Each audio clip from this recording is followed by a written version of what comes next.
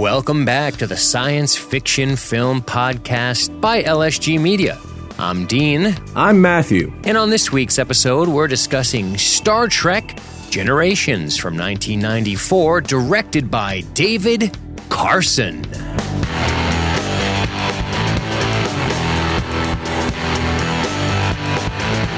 Matthew, we have done some. This is LSG Media history right here. Do you know that? It really is nerd history in a way. It is. It's.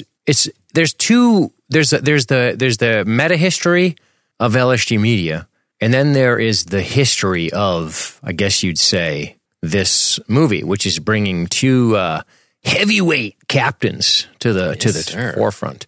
But on a rewatch, I rethought that a little bit. Although there was some pretty cool stuff between them.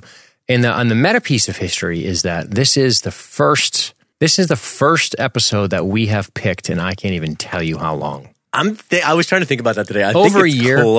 I think it's close to 2 years. I think you're right, actually. I don't think we've picked one in 2 fucking years, dude. That's insane, man. That's nuts. Nuts. Absolutely. And for all you fucks nuts that say we don't do enough sci-fi, you're welcome. Okay? Here you go.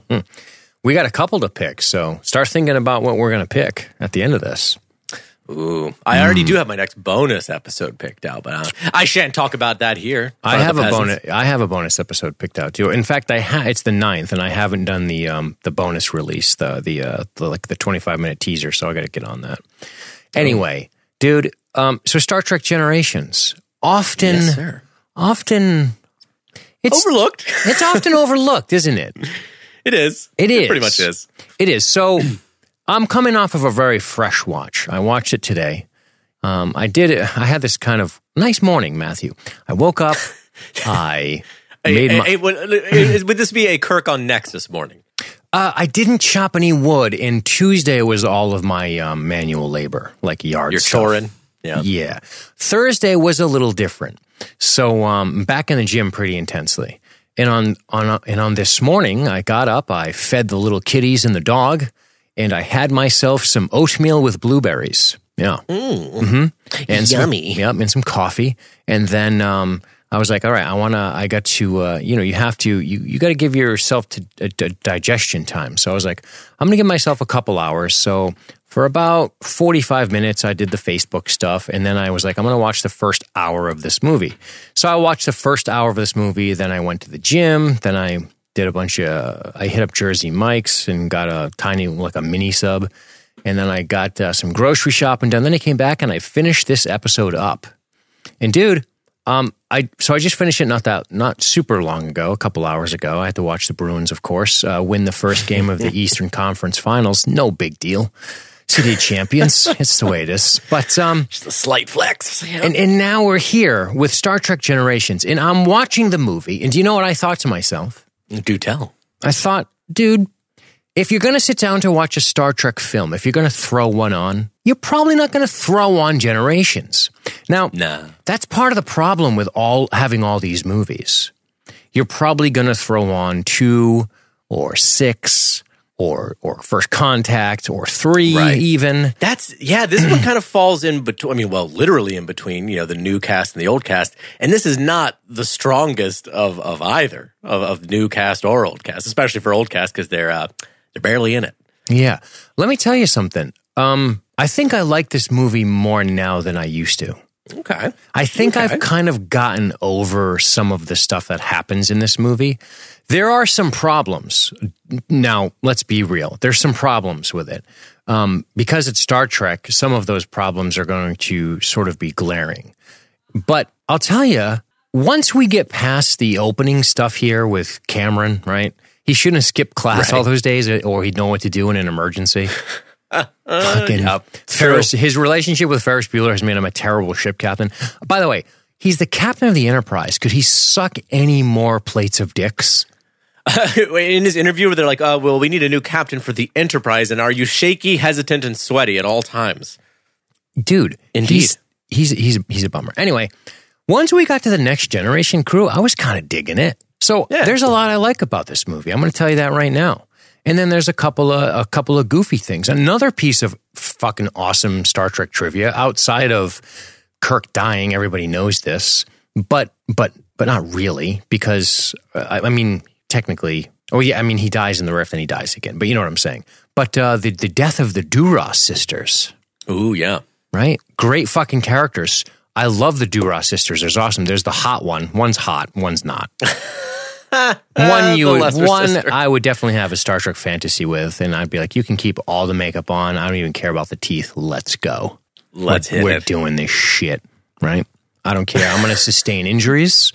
It's going to be worth it, and I hope you at least say at the end of it, acceptable. That's all I want you to say. It doesn't even have to be good. I just want to be average enough for you to be like, oh yeah, I banged that human, that weak little human. For a human penis, C+. Yeah, dude, that passes.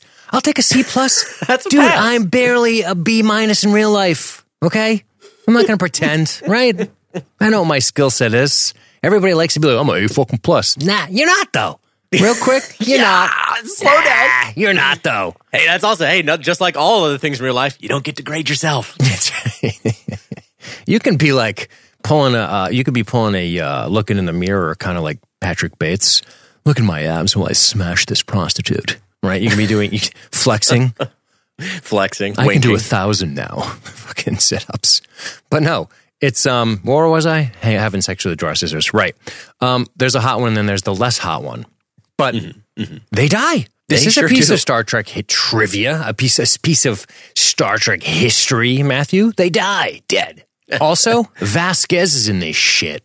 What? Dude, that's her on the sensors. Not the sensors. For the Klingons? No. In the beginning, she's on the B, the Enterprise B. She's the communications officer. Yeah, I wanted her to say, let's rock. Let's rock. Did you also, by the way, did you catch John Connor's foster mom from Terminator 2 in there? That's Vasquez, bro.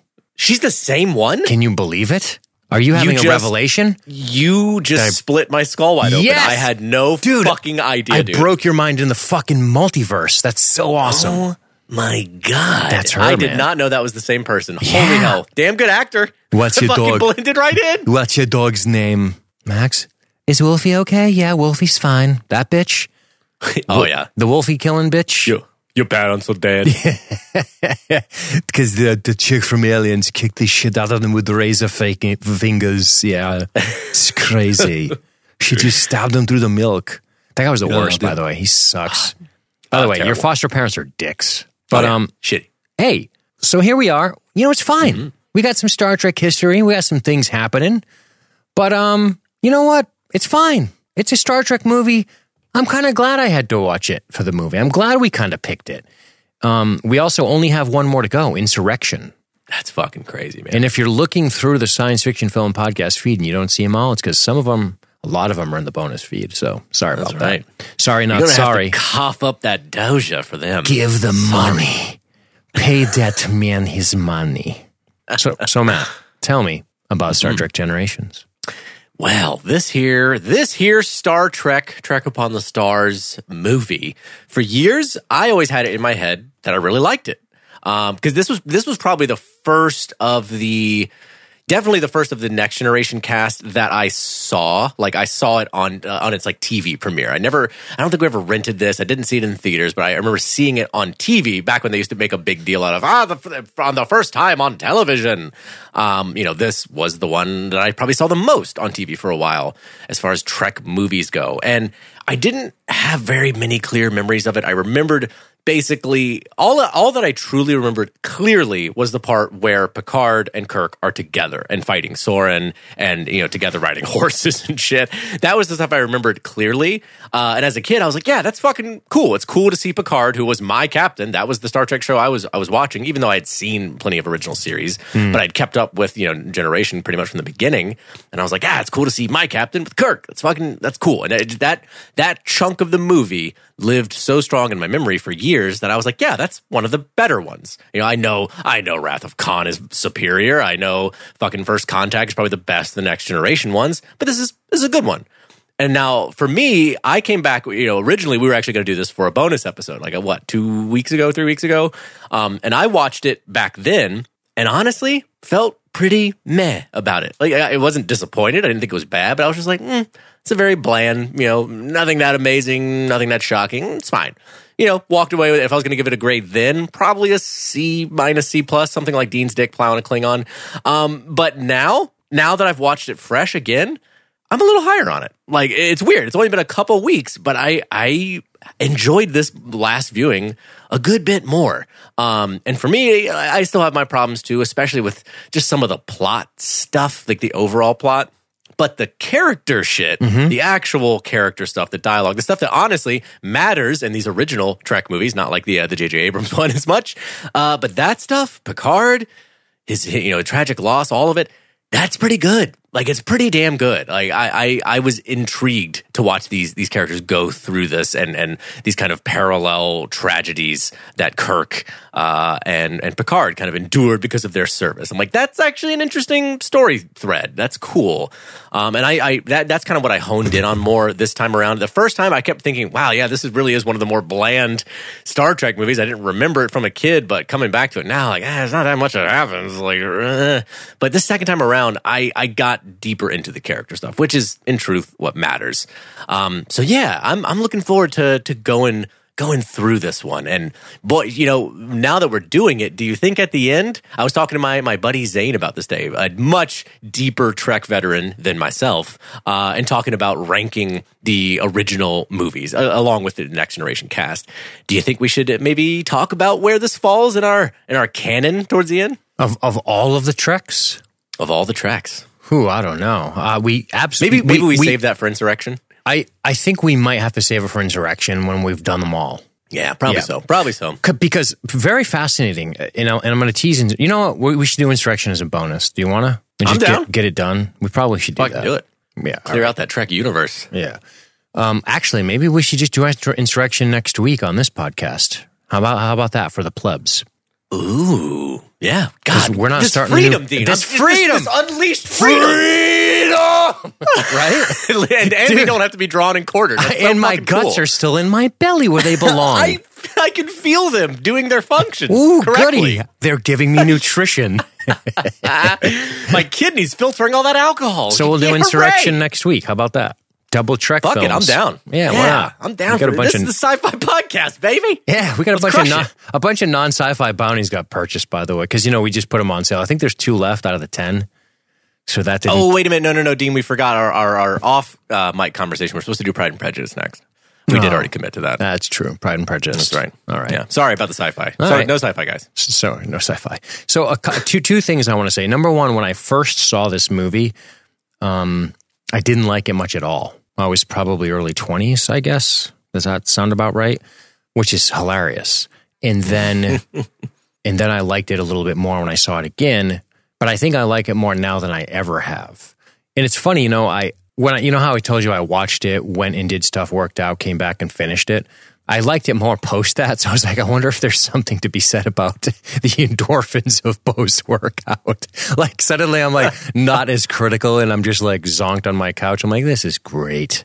You know what I mean? Like, this fucking movie rules, man. Man, this movie's so good, dude. But yeah, so yeah, there's that. But let's dive in here. Let's talk about the Shakedown cruise. The old shakedown. After we slow-mo glide along with a spinning bottle of champagne in space for a while, with 1994 being like, look what we can do with computers. We can finally do it. William Alvarez said this on the Facebook group. The coolest part of this is seeing the Next Gen cast with movie lighting.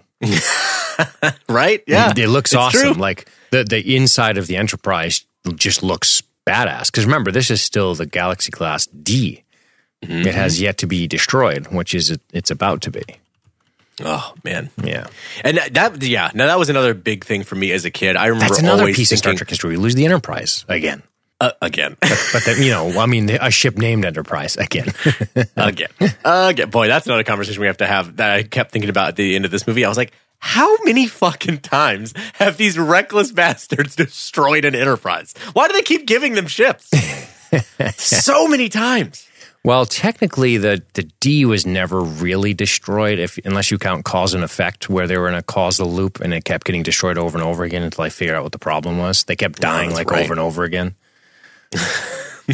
But in terms of movie Enterprises, yeah, I mean, there's an Enterprise destroyed in yesterday's Enterprise, right? The Tasha Yar comeback. That's a fucking great episode. Search for Spock, they destroy the Enterprise. Cause and Effect is another one, Generations. And then kind of beyond that, I'm not really sure. I don't know if they destroy any in the new movies. They probably do. Oh, they do. Yeah, they definitely do. Oh, yeah. Well, yeah, it's pretty reckless. But look, I'll tell you what's reckless. This captain, he's terrible. Captain Harriman. Harriman. So two things about this opening scene here. Number one, Matthew, a shakedown cruise is a nautical term. You're probably familiar with it, which is just where you're testing the ship. That's called the shakedown cruise. When a ship is undergoing testing, right? It's flying around, trying out its things. So as we are Next Gen fans, as we are interested in the protocol of Star Trek Next Generation, as we started to define Starfleet a little bit more, I think what we're seeing here in Generations is a little bit of leftovers from the original series, which is the outrageous idea that this ship would leave with so many things not functioning or even installed. Yeah. In Next Gen, this doesn't happen. This is like holdover from old school Trek, and it's fine, whatever. It serves the dramatic purpose. But on top of it, this captain is horrible. First of all, you're being given the Enterprise. I can only assume in this time period that this Enterprise is in fact the Enterprise B, I believe. It's Excelsior class, right? I can only imagine it's the flagship, right? Oh, yeah. This guy's the captain of your flagship, of your fleet. I don't After you fucking plowed a Lamborghini through a garage, this piece of shit? You know what I say about Starfleet Command? Don't trust them. Don't believe them. Right? Let them die. That's what Kirk says. Bureaucrats. But no, it's funny that this guy's so incompetent. And by the way, dude, David Carson, the director, I'm sure he said to William Shatner, he goes, all right, Bill, here's what we're going to need from you, buddy. I want you to treat these media people like you treat everybody at any con. Fan signing? Yes, any fan signing, any con you ever go to, post your like sort of personal resurrection and kind of getting over that whole thing, right? Oh, you want me to just completely Hollywood them? Yeah. Pretend they're pieces of shit and that you're better than all of them. Could you do that, please? Pretend the media are Star Trek fans. Heel of my boot.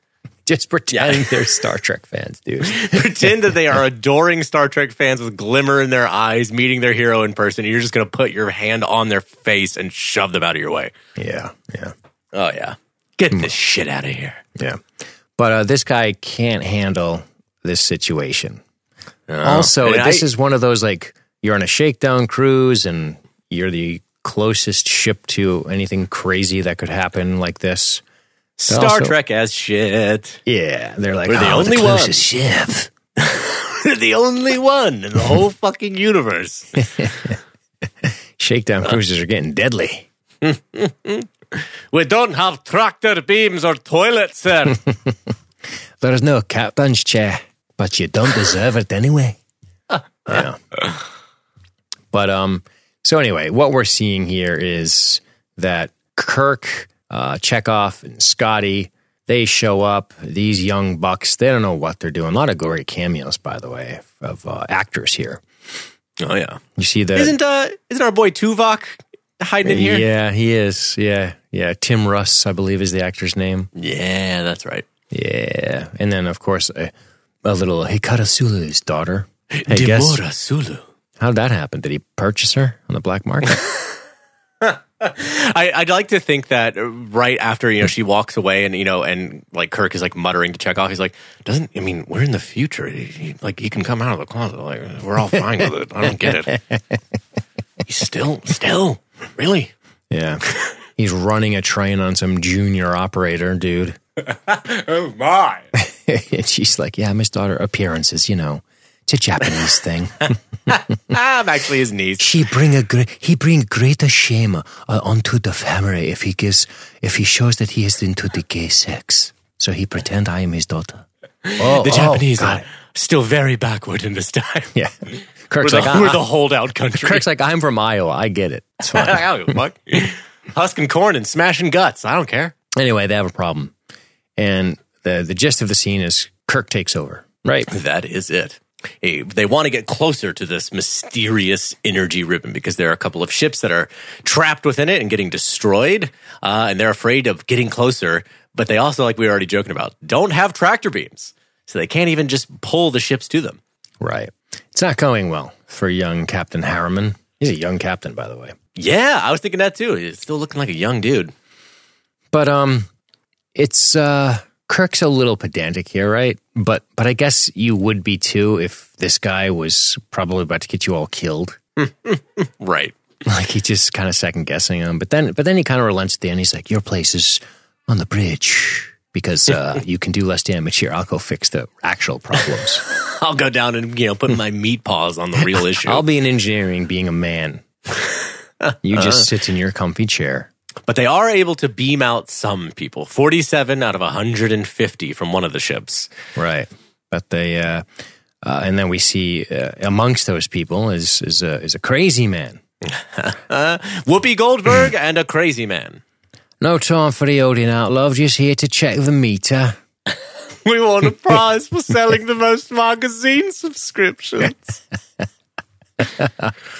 I'm singing in the rain. I'm singing in the rain. Dr. Alex DeLarge. His room on the like the little guest quarters he had, not guest quarters, but the room he's in on the Klingon Bird of Prey just has a bunch of dick statues. So good for smashing old ladies' faces. He has a cane in there and shit. He's got the whole getup from Clockwork Orange. Oh yeah. I got to say about Talion, if not for Malcolm McDowell, who's a damn good actor. Can you just call him Soren? Soren. Yeah, Talion is so weird because I'm like, is it Talion? Talon? Soren. I don't fucking know. Soren's a cool name. Soren is a cool name. Cool kind of villain boring villain, in my opinion, except for the fact that Malcolm McDowell knows how to fucking make him cool. Like, just his performance, I think, adds the right amount of flavor. Yeah. Is that kind of how you land on Soren? Yeah, I mean, in a lot of ways, I think Soren's somewhat not compelling. And some of the most compelling things about him are talked between other characters about him. Like, we don't really get to see Soren get into very much. He's fairly, when he's on screen, the shit we get to see him do is fairly one-dimensional. Like, he's just kind of like, I'm doing my thing that I want to do, and you can't stop me. It'd be cooler if that. I think the problem with Soren is a problem with his goal, which is a problem with the plot. I think it's kind of a weird. It's an interesting thing that we have to almost reverse engineer him and go to the plot, right? I don't think we've ever done this on the show before. This is kind of weird. Have we ever said the character is a problem because of the plot of the character? It's almost the weirdest thing I've ever said. But I think you know what I'm trying to say. I do, though. I actually do. Because, for one, I think the backstory of him is the mystery of the movie. So, like, they're kind of discovering what Soren's intention and his plans are as they figure out the plot that unfolds and the Klingon conspiracy within it and all this shit. And there's a big chunk of it where I'm like, I would have been interested in hearing Soren talk more about these things instead of just other characters being like, oh yeah, he's obsessive and this is why. I'm like, I guess. Yeah, I guess we're supposed to believe that the Nexus is so utterly mesmerizing that we will do whatever we can to go into it, and it requires great will to get out of it. Right. Well, and the other, what I would say is there's a lot of problems. Do you want to just break down the plot right now so we can move through it? Let's do it. Go ahead. I was just gonna say, like, while I have the thread, like I'm holding on to the fucking Nexus strand before it flies away. Oh, it looks cool, by the way. It actually, I agree with that. It does. Like, it's a ribbon just cool, tearing through space. But one of the things, like, it is an actual layer in this movie that's there, and they talk about it, but I would say not enough, that I think is really interesting. It kind of unites Kirk, Soren, and Picard, this thing about loss and loss of time. Like, you know, we find out about Picard losing the remaining members of his family in a fire, which is fucking horrible. Like, this huge tragedy that kicks off his arc in this movie. You know, Kirk had, you know, which we got to see a lot of in the original movies, that he didn't have time to have a family or a legacy. Same with Picard. Romance. Same. And with Soren, you know, he lost his entire family. I think basically his whole civilization to the Borg. Right. And so it's which we learned in the Next Gen episode because Guinan talks about it. That's right. Same race. Yeah, exactly. That's why she's so fucking old. But I think it's super interesting thematically to have all three of these characters united by horrible tragedy and pain. And Soren's the one who cannot get past it. Like, him wanting to get back to the Nexus is not it just feels so good in there. He wants what's never really spoken outright in the movie, but I think is what you're supposed to kind of infer, is that he wants to be reunited with his family. That's what he wants. Like, he cannot get past that loss, and he will do anything, including destroying a whole nother civilization, to get to this, you know, simulation of his family in the Nexus. And like, that's him dealing with his pain in this horrible, destructive way. And I like this idea of watching him deal with his pain in this terrible way, and Picard and Kirk able to grapple with it in a more righteous way. And I'm like, that at heart is a very cool idea. But it gets kind of lost. Like, you don't, that initial layer or thread, or what you'll call it, kind of just gets buried as the movie goes on. And he's just like, he's just an obsessive, crazy person who wants to get back to this cool thing. Part of the problem with the movie is that if you think about the plot for only a few minutes, it undoes the entirety of the movie. So you have two choices: hate the movie or get over that and kind of enjoy it. And I'll explain to you why. So here's a problem. Here's the fundamental problem with the plot of Star Trek Generations. Number one is that they all are trying to. There's a couple of little things like. Forget about some of the scenes we're going to talk about. Let's just talk about the idea of the Nexus. The Nexus is, I guess you'd almost say, a Shangri-La, so to speak, this paradise that you live in, this idealized version of where you are, right? And because of that, let's take Soren. Let's take Soren, for example. Soren loses his family because the Borg destroy his world. He's utterly destroyed by this. We have a connection to this a little bit as Star Trek Next Generation fans because we know the devastation the Borg can bring. Oh, yeah. But we never quite feel for Soren, unfortunately. But here's the problem. So Soren is going to, by way of diverting the ribbon towards him, because apparently he can't fly into it, which that's a plot point that's goofy, but I don't mind it. I can look past the you can't fly into it, but it can hit you. That's fine. It's kind of metaphysical, whatever. Right. I buy it in the same way of like the time travel shit of like, you can't wear clothes or bring shit. It just takes organic matter. I'm like, okay, whatever. Right. Hand wave. Got it. Right. But here's where the hand waving really kind of breaks down. So one of the things he's going to do, I think it's called Viridian 3. That system, that world has 200 plus million people on it. It's going to get destroyed when the sun goes supernova as a result of his interference with it to alter the ribbon's course to him so he can go where he is going to be. However, and I know this really rests on Soren doesn't have the willpower, but if we think about it for just a minute, Kirk and Picard, both very remarkable individuals, have the willpower to go, this is, without a ton of convincing, to be truthful, go, this is facsimile, I don't want this. And then they are told by Guinan they can go back to wherever they are, which is how we resurrect the entire dead crew of the Galaxy Class D, because they all die when they crash, right? Oh, yeah. So he goes back before that. Now, logically, if Soren wanted to, he could get in the Nexus and then decide, I'm going to go back before the Borg destroy the fucking planet and just go, everyone, the Borg is coming, we must evacuate. True. Do you know what I mean? Like, or he could be so much pettier than that. He could fucking go into the Nexus and just like prevent Picard from ever being there. There's so many things. Once you afford him the ability, because when Guinan says you can go back to any time, obviously that's how we're going to not kill the entire crew. So Picard goes back to right before the crash landing and stuff, right? To kind of like save everybody. And it's like, it's in that And that's what I mean. Like, you kind of get into this, I can go back to there instead of, so the other thing that I imagine would probably happen is that how many worlds has the Nexus consumed? Are there not enough remarkable people to know its facsimile and get out of it and then thus control it? Are there like a million timelines as a result of everybody going, this is fake, I want to get out, I want to go back, and they go back, and then there's a new timeline? Do you know what I'm saying? It gets really dicey and sloppy when you start thinking about it, and that's always the problem. Because they decide to inject time travel into this, it kind of fucks up the plot a lot. They should have just left it alone, not killed the whole crew. Like, you know what I mean? Because they go back, and then Kirk's there. He's like, what are you doing here? And they kind of repeat the thing they did with Sauron. They could have just went back even further than that. Like, if they had the power, they could have just gone back and said, okay, arrest Sauron. I mean, I guess you get into pre-crime and the morality of that and all that shit. But you could thwart him. Like, you could have intercepted him when he was, you have the information.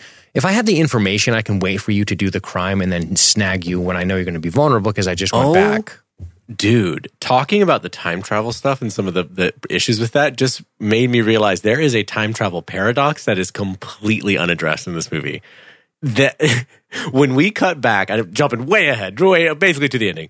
But when we cut from Kirk and Picard leaving the Nexus and back to Soren before he sent the rocket into the star, he is firing at Picard stuck in the rocks. He fires at Picard stuck in the rocks, and then he walks away from it because he thinks he got him, just like he did the first time.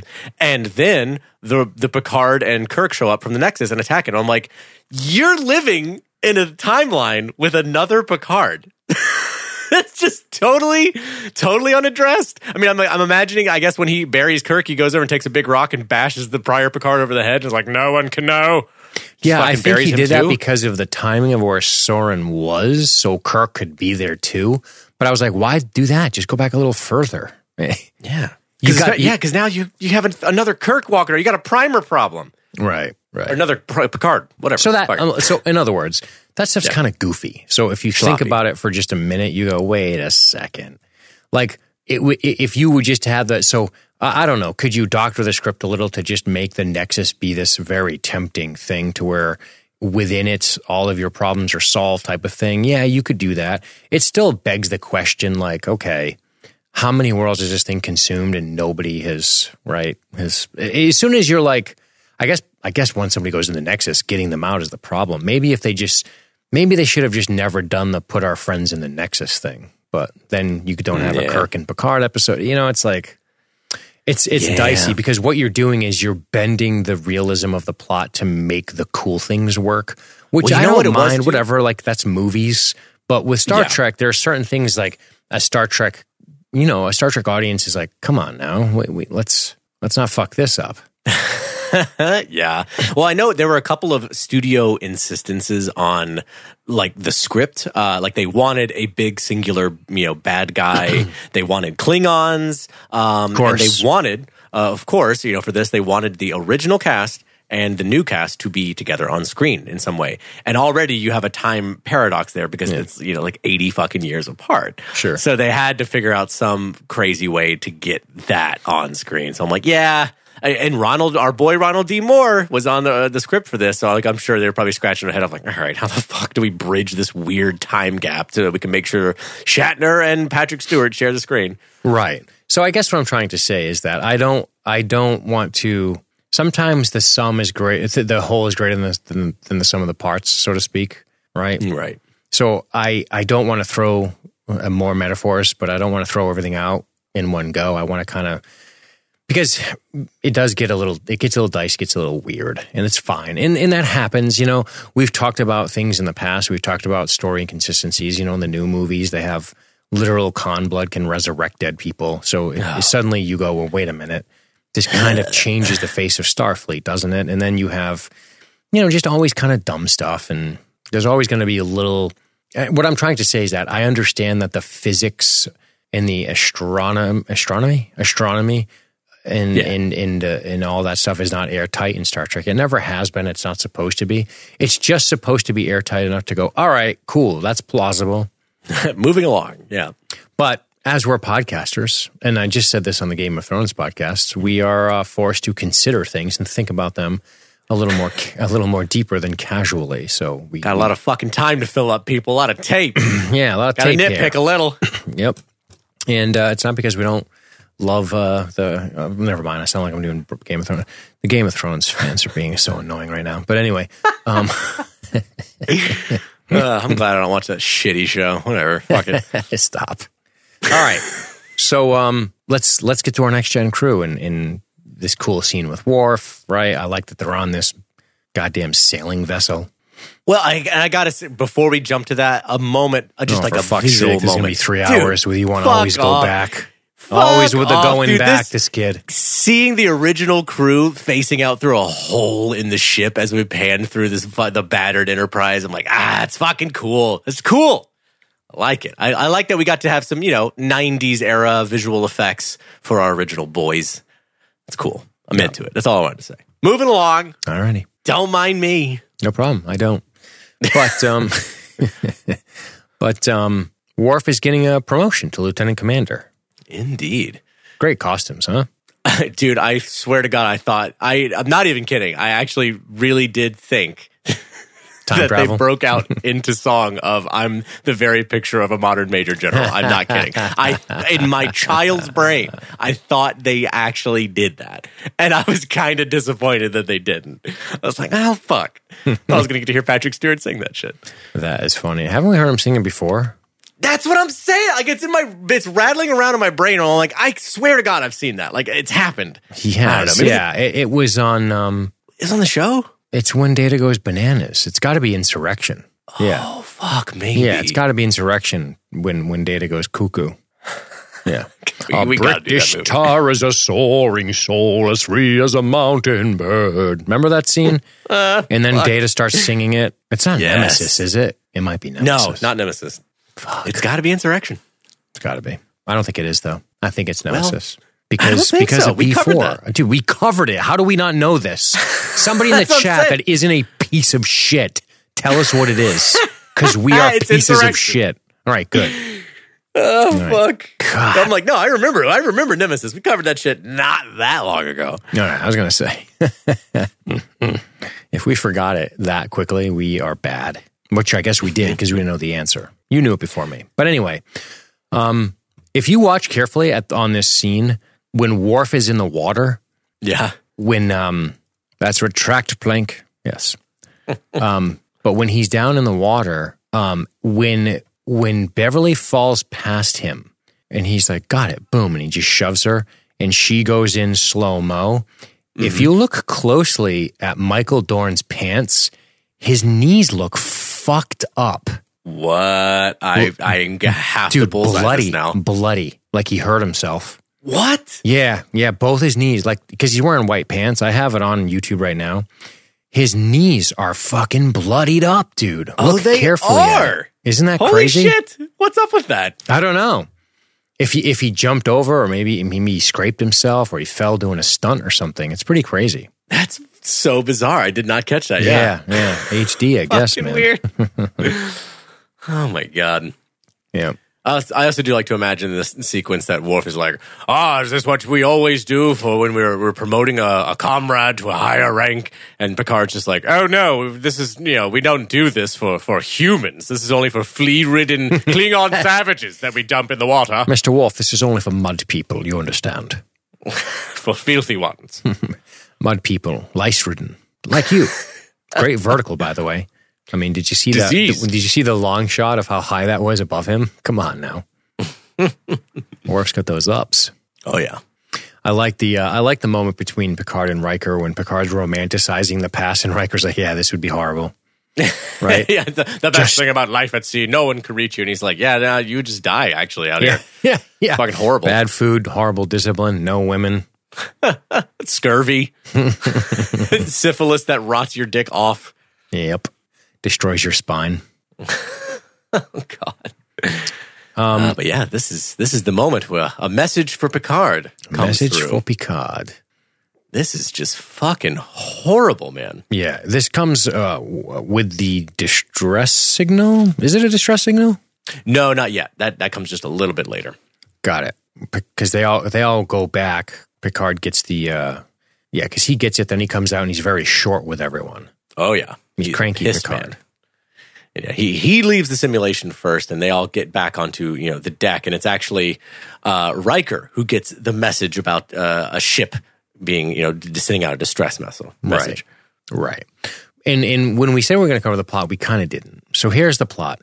Apparently, Soren commissioned the Duras sisters to attack and destroy a Romulan outpost. Well, I would say it would be a raid. Not really a theft, because Klingons don't thieve. They just raid and kill everyone and take everything. So I guess they raided a Romulan outpost and got a compound called trilithium. That compound is something they're giving to Soren, who knows he needs it to destroy a sun, which would shift the planet. By the way, we didn't even talk about how we don't really feel like the planet gets shifted while they're standing on it. I mean, they'd all be dead, just for the record. Because the idea is we're going to alter the star system and the gravitational constant of the star system. Right. And thus push the planet in the path of the ribbon. And to do it, he needs this trilithium, which he then says the Klingons could use to make some pretty devastating weapons, because what the fuck does he care? He'll be in the ribbon. And then the Duras sisters plan to take that trilithium after they get paid from him, and then possibly use it or use it as a weapon and retake the Klingon High Council, which I believe is still run by Gowron at this time. Right. Yeah. And then, he needs the trilithium to blow up a star to push the planet in the path of the rhythm, which is a significant change in the trajectory of the way the star system works, which, by the way, that's utterly ignored. That's kind of a Star Trek sin. A little bit. Because you're on a planet that the sun gets destroyed and it gets pushed and the ribbon hits you guys, but you never quite feel like that planet is undergoing horrible gravitational changes when the sun is destroyed, because the sun is responsible for the way everything is rotating in the system, right? I know we're getting really into the minutia here, but it is Star Trek. The only bone I'll throw it there is that pretty quickly after it being shifted, which is also probably a stretch, the ribbon hits the planet. So maybe they were able to get taken into the Nexus before they really felt the ramifications of it. But at the same time, a bit of a stretch. I'm sure they said that when they were throwing the shit at the whiteboard. Exactly. Ronald Moore's like, they'll just be in there quick enough. Fuck it. It's Star Trek. Whatever. Come on.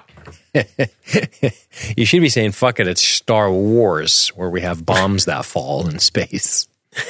Yeah, magnet bombs or whatever. I don't fucking know. Whatever. But so they're like, this station, right? That's it. And they send, this is that moment where Picard's like, all right, Riker, you investigate. I'll be in my ready room. And he's like, well, sir, and he's like, do it. Just do it. Leave me the fuck alone. Not saying anything to anyone about what's actually happening. Yeah, it's an observatory. Took a beating, and survivors, only 5. Out of a complement of 19. Tiny little life forms. Yeah. We should talk about, the subplot with Data here. Receiving his emotion chip. This is the one. Yeah, because this becomes apparent as soon as they beam over to the station. Oh, yeah. Because he's so shitty at practical jokes, he's like, well, I better actually learn some emotion so I can grasp the idea of humor. He's one of the best actors on the show. Oh, he's great. Brent Spiner's fantastic. He's probably the second best actor on the show, next to Stewart. I'm going to say, even in this movie, even though I'm not as high on this as, other Trek movies, it's a good reminder that I think Patrick Stewart is probably the best singular actor that's been on a Star Trek show and movies, period. Like, he's fucking phenomenal. For sure. And Brett Spiner's pretty close to being second, because I think he's better than Jonathan Frakes. Frakes he's made a fucking living, man. Like, he can do it. They all can do it. But that's high praise. No, I mean you know what I'm saying. I do. Yeah, he's fine. He's good. Dude, if we could be the Jonathan Frakes of podcasting, we would be crushing it. So I'm not besmirching the man. Absolutely not. Fact or fiction, he's done so much great shit. I love him. Yeah. Anyway, they get over there to see what exactly happened. And that's when we find Soren. And he's a little disheveled. He's a little confused. And they jerk and pull him, just in case he has a neck injury, out of the rubble. Grab him by his hair. I'm gonna be a gross man for a second. Mm-hmm. This is prime Gates McFadden. Yes. She is beautiful, dude. I mean, obviously everybody talks about Marina Sirtis. She's beautiful. Everybody knows this. But It's true. Gates McFadden looked amazing. Yeah. How old is she? 50?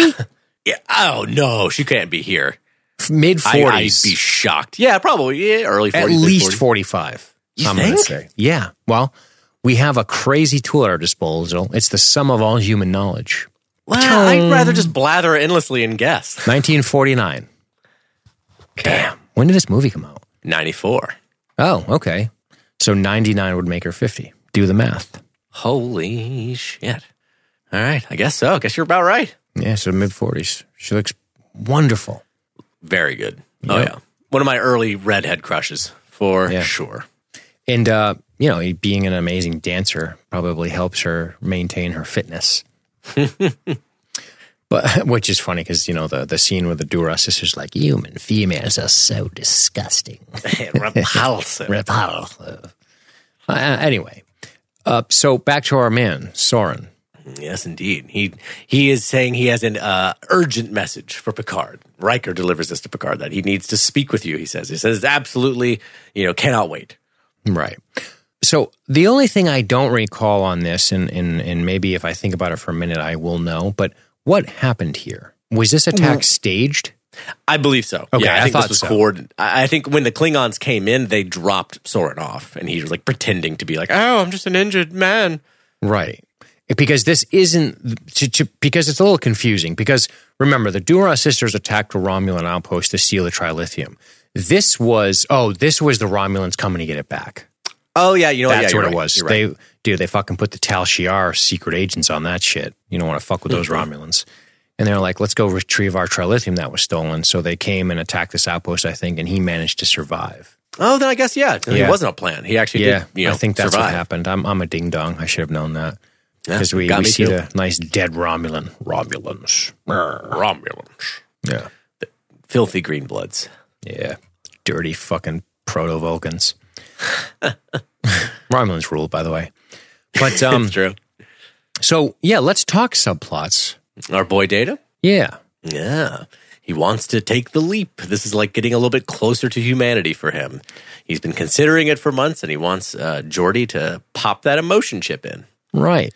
And this is coming because of his interaction with Beverly Crusher when they were doing Worf's promotion, which was he threw her in the water, and she didn't find it as funny as he did. And I got to be honest with you, when Geordi's like, I would stay away from her for a while. Really? Should you? Is she taking that much offense to being pushed in the water by a being pushed into imaginary holographic water? That's warm by a robot man who doesn't know, huh? By fucking Pinocchio? Give me a break. Right, by their silly tin man. Just their good-hearted boy. Imagine she goes and she, Data, get out right now. I do not want to talk to you. Be like, what the fuck? Chill out, you dumb I bitch. pushed you into fake water. Jesus. Yeah, and everyone's like, oh, that's horrible. Was it? Not one of those crewmen is laughing. Not one of those guys dressed as a pirate was cracking up on the deck. He should have just like swept her legs out from under her. She like cracks her head on the boat. She's like, oh, and he's like, falling down is funny. Yes, mates. Like, just make it a little worse, at least. He tie kicks her in the leg. Her leg just folds in half. And he Just kicks throws her her knee out from under overboard. Holy shit, Data. That is not Data. funny. She can't be hurt by the hologram, but she can be hurt by you, Data. Fuck. This isn't funny.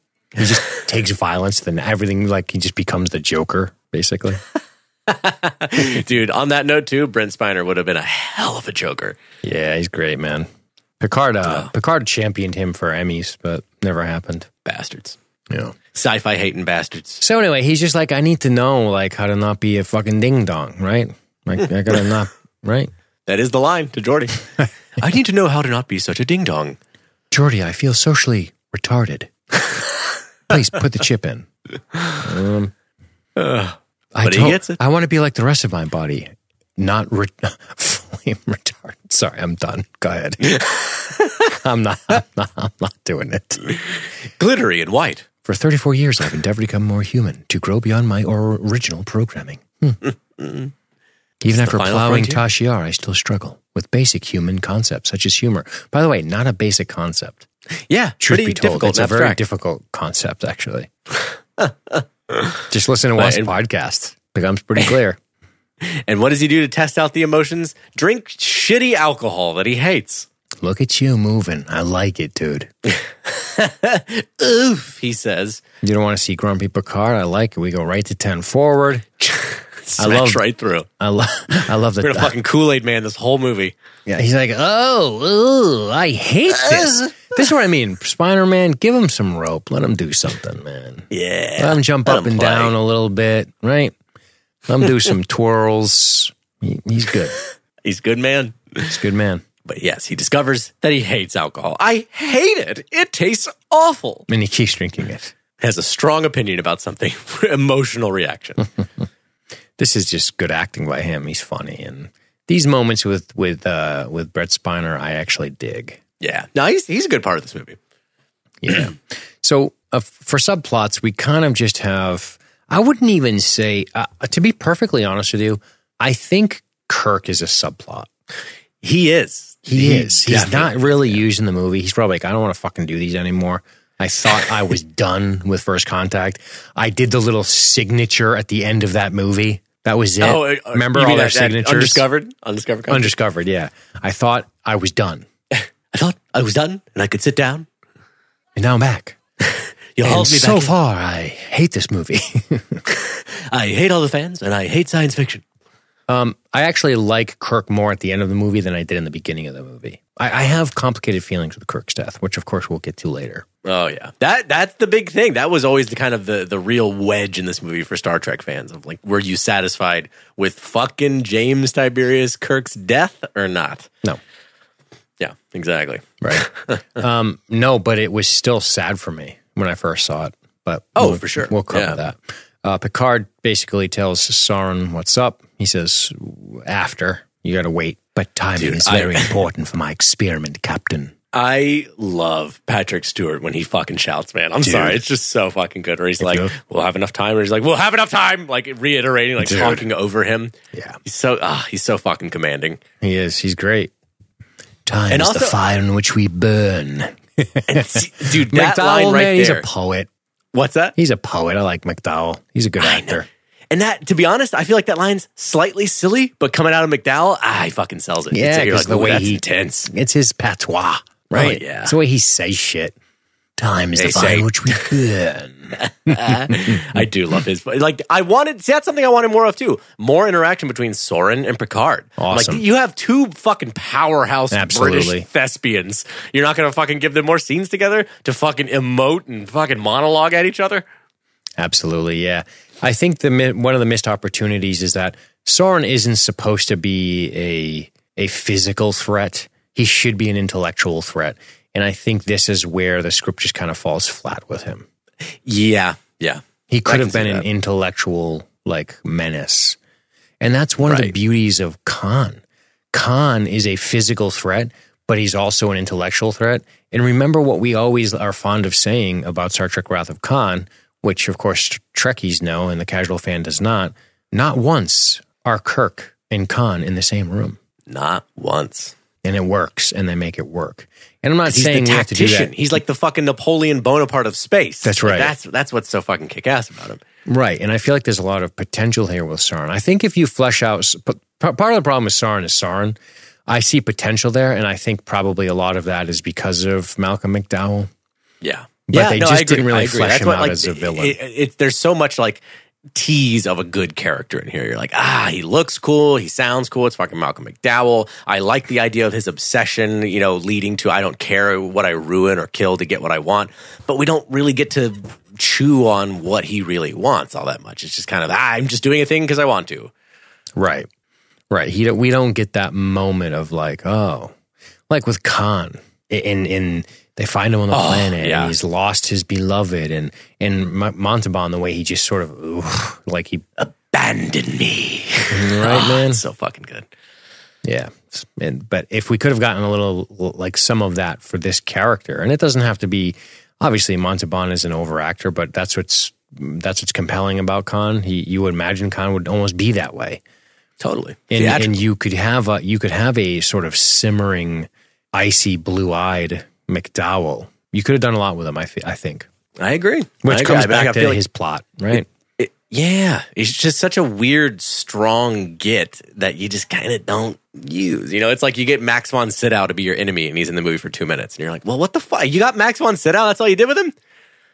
Right. The movie spends more time with Data's subplot, which I like, but it's it malfunctions, it fuses itself to his head, and Spiner got an opportunity here. Spiner's like, I'm in a fucking movie. That you bringing that up kind of just made me think about something that I feel like these movies and every Star Trek movie going forward, minus the J.J. Abrams stuff, had to struggle with that the original movies didn't. The original movies came after the show. Correct. There was no Star Trek on television, and it just became continued via the movies. As soon as you get the Next Generation in, the show's still on. And so there's this weird compulsion that they kind of had to deal with of we have to fit this into the show's timeline. We have to give characters on the show, we have to continue the arcs that are even on the show and expand on that and give them these moments in the movie instead of being able to just let it be the singular story of this movie. And I think maybe that's why it's kind of like these movies get a little more like awkward. Like, because they're having to fit it into a show timeline, kind of. I don't know if that's actually accurate. Okay. I mean, I'm absolutely theorizing out of my ass, but no, it's okay. And I applaud you for it, but I'm pretty sure it ended in 94. The series. Did it? Yeah, I'm pretty sure because I was in high school. Maybe so. Damn, I think it thought ended there was the still same like year another this came season out. or two. I don't think so. Yeah, you could be right, but What you might be confusing is DS9 was already going when Next Gen was going. Yes, which is pretty that's cool. True. The DS9 was a thing because we see Picard go to DS9 in the first episode, and Wolf 359, I believe it's the last couple seasons there. But you're right. The last season was 94, so it did end. I just remember being in high school when I watched All Good Things, part 1 and 2. But yeah, it's okay. We still like it, buddy. Now you can put your Star Trek card on the table next to mine, since I thought the singing was in Nemesis. So we will fail together, Matthew. There I will not let you die alone. Fail spectacular. So the question becomes: is it a little too much with Data? A little too cute? A little bit.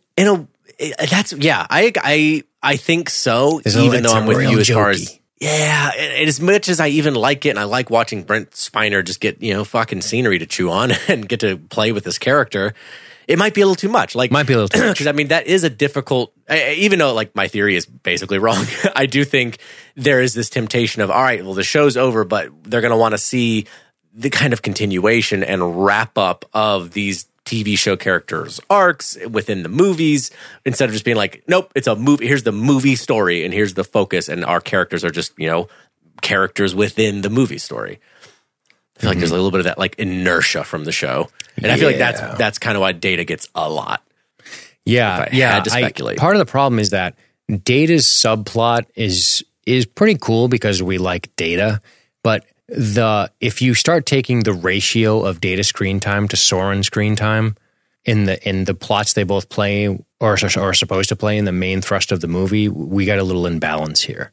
Yeah. That's honestly something here I've been thinking about more generally about movies. That might be an interesting thing to do more of in the future is actually, I'm sure we could look it up instead of actually fucking measuring it ourselves, but finding out how much screen time certain characters or certain plots get in the movie. Because that is kind of revealing sometimes when you're like, oh, this character seems a little underused. And when you look at the time that they're on screen, you're like, oh, they were only on screen 5 minutes in this entire movie. That's why they felt unused.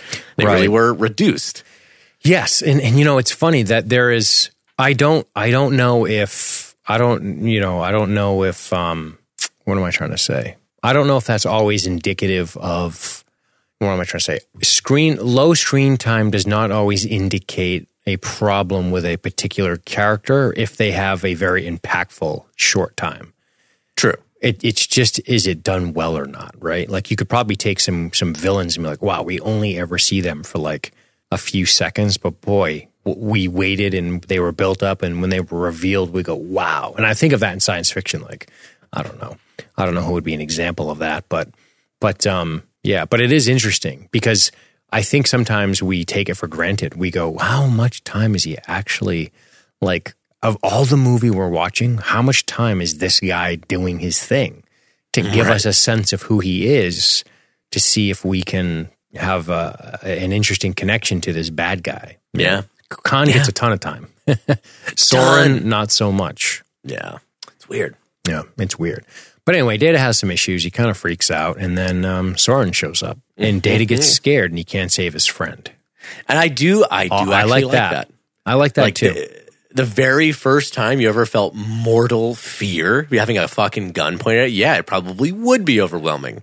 Correct. And before that, he'd already had like just a fit of laughter completely overtake his processor, and he just like collapses. So they're wanting to get back just to get him out of there. But that area of the observatory they're in has a weird dampening on their communications. And surprise, surprise, there's Soren. He probably fired it up. I bet he was sneaking around and he kicked one on, which is really creepy. You go, wait a minute, that's a cool kind of creepy moment. But I was thinking, I'm thinking a little bit more about Data. And I think, this presenting his fear and his inability to save his friend Geordi, and then the guilt surrounding that, especially when they find out the Duras sisters have him and he kind of puts his head down in shame later on the bridge. It would have been cool if he sort of overcame that fear in a pivotal moment in the episode, right? Or in the movie. It's almost like we didn't really, it's like we created this great thread here and we just never quite tied it off. Well, they also want to make the conclusion of this thread not him overcoming his emotions, but controlling them, accepting it. Like, and I'm like, yeah, I mean, I get it. That's interesting, but I kind of agree with your point of like, it would have been cool for him to step up. Actually, hell, there's even a setup for it if you think about it, where Picard's like, sometimes courage is an emotion. To him to have to summon courage in another life or death moment and overcome it. I'm like, yeah, that kind of would have been a nice cap on this moment of failure earlier. Mm-hmm. Something about the courage to try. Right. But we'll talk about that. That's one of my favorite scenes in the movie when they're in stellar cartography. Yeah, it's cool. It's actually one of my favorite scenes in the movie. But let's talk about Picard. Let's talk about Stewart kind of breaking down here with this scene with him in Troy. I dig it, man. He's fucking Patrick Stewart, can turn it on, can make me feel. He's good, man. He's a good actor. Really good. And this, I mean, I would even argue the devastation of this kind of feeling of this is brutal, man. This is like, it really is thinking like he's saying all the things that Renee will never get to do. Yeah. And just the fact too, that they add so much like unfinished business here with the way he describes it all that I really love, where he's talking about his brother. He's like, he was always so pompous and arrogant and hard to get along with. We've met them both. Oh, I forgot about that. Yeah. The episode after the Borg shit, man. Oh, fucking crazy. But yeah, no, and he talks about it, he's like, but my nephew, his son, so gentle, so curious and intellectual, and I could get along with him. And that's when he breaks down, where he talks about he was so gentle and kind, and he breaks down and has this moment of like, when I knew I wasn't going to have children, I basically settled on this is probably the closest I would have to a son of my own. Sure. And especially what he goes on to talk about of the Picard line, that I wasn't going to have children, but at least there was my nephew Rene who would go on and continue the Picard family. And he's like, now that's done. I'm the last. Right. Crazy. That's fucking heavy. And he talks about the fucking Picard the Picard who fought at Trafalgar. I know. All the way to now into space. Yeah. Nobel Prize, Trafalgar, Martian colony. He has a very prestigious family. Exactly. It's tragic. Probably really tragic. Probably a couple rapers in there. A couple burnouts. Yeah, come on. They're not all fucking perfect, those Picards. I want to see a couple of little dirt on their bald heads. Hey, I'm Skylar Picard, and I smoke menthols. Yeah, exactly. My name's Mario Picard. I did 7 years for extortion. Racketeering, collusion. And murder 1. Okay? We don't talk about those Picards. Anyway, after his moment, he goes to the bridge. Marina Sirtis is good here, too. I would imagine she was moved by Patrick Stewart's performance. Right. At least that's what I like to imagine. Speaking of pulling shit out of my ass, I know what she's thinking. Get the fuck out of here, you goddamn bullshitter. But I do like her because it's almost like she knows that somebody has to give him permission to fucking feel bad. Sure. He's like, it's all right. These things happen. She's like, no, it's not. Like you can feel this sorrow and that this was unfair and sad and terrible. Like you don't have to just, fucking chin up, keep going. Like you can live in this for a moment and feel it. Right. So he gets called into this emergency, and the report is a quantum implosion within the Amargosa star, and nuclear fusion is beginning to break down in the sun. How is this possible? Well, it shows that the solar probe was launched a few moments ago, so something was fired into the sun and is starting to collapse. Ugh. I mean, that is actually really badass. A single rocket that can initiate a chain reaction in a sun to completely make it go nova. It's awesome. That reminds me of Star Wars, actually. I believe the ship is called the Sun Crusher. Oh, we talked about that before. Yeah. It's an expanded universe Star Wars ship. Yeah. Developed the Maw installation, right? Doesn't Kip Duran end up flying it? Don't know. Kip Duran was a Jedi I always dug. God, I got to get back to my Star Wars expanded universe reading days. I'll put them on the shelf with everything else. Star Wars Expanded Universe podcast. That's worth thinking about. Interesting. Yeah, Sun Crusher was called. Sun Crusher, most powerful super weapon. Sun Crusher was nearly indestructible craft. Yeah, it was cool. Tight. And it was Kip Duran. That's my guy. Yeah, Kip Duran. All right. Anyway, back to Star Trek. See, I'm not one of those fucking jerk-offs who's like, I can't, like one or the other. Oh, fuck that shit. Yeah. We've talked about the that two before. greatest sci-fi franchises. You're going to pick one and not the other. Just get fucked. Yeah. People that love Babylon 5 are screaming at you right now. It's just as good. Truth be told, I hear it's actually really excellent. Yeah, I used to like it. It's been a long time. I'd like to just watch the whole thing. I'm very unversed on it. But back to Geordi getting captured. Right. Getting hauled aboard the fucking Klingon vessel. Dude, Klingon vessel. Whenever you hear we got a bird of prey decloaking off the port bow, I get a little movement in my jeans. Oh, yeah. Oh, yeah. And every fucking Federation dick goes real flaccid. That's right. I love that, dude. Just from the outset, they already can tell that this is an older model of a bird of prey. It is not a match for their ship, but that it doesn't change the fact that they are unnerved by the fact, oh, fuck, it was right there. Klingons are here. Like, holy shit. Right. Like, that is still how much of a presence and a danger they are. It's so badass. It is. And that's the beauty of the way they engage in naval warfare in the Klingon Defense Force, which is like, okay, what if it's a scout? What if there's more? There could be a vanguard coming. They're all cloaked near you. There's always that tension. Like, how many more are decloaking? The Romulans would do that. They'd decloak a couple, and then there's a couple more waiting in the wings. It's so good. But they move quick. They are a skillful crew. The Duras sisters got them guys humming, man, because they come out, beam, they decloak, beam, cloak, and they bounce. That's it. It's so badass. They all have to get out of there because of the shockwave. Yeah, because the shockwave is going to decimate everything. Even the Enterprise has to blast off. But one of my favorite villain moments for Soren in this is that he walks onto the fucking deck of the Klingon ship, and one of the Duras sisters like, "You've done it, Soren," and he just fucking smacks her into the wall. Like, damn, dude. Yeah, and I mean, he immediately gets grabbed by like 6 Klingons who are about to just shiv him. Yeah, how many Klingons are on this boat? A bunch. A ton. Packed out. What the fuck, dude? There's honestly, so many. I think it must be that. I mean, am I off here? I don't remember the Duras sisters super clearly, but they're like a renegade faction, essentially, right? Yeah. I mean, they come. So they were the House Duras was a pretty big house, and that whole thing goes down in the Next Gen, which is when Picard actually becomes a mitigator, a Shadich, I think they call him. But you have to watch it. It's the whole Sins of the Father thing. I think that's kind of where it starts. Right. I believe it starts. It's the whole Kempek comes over, and the discombination of Worf, which then leads to the Duras want to take over the council, and then they get into redemption. the redemption Right. episodes and all Because that shit. they're the Klingons that are against the Klingon Empire being, allied with the Federation. They're like, fuck the Federation. Kind of, not as, they don't love the Federation interference, right? Gotcha.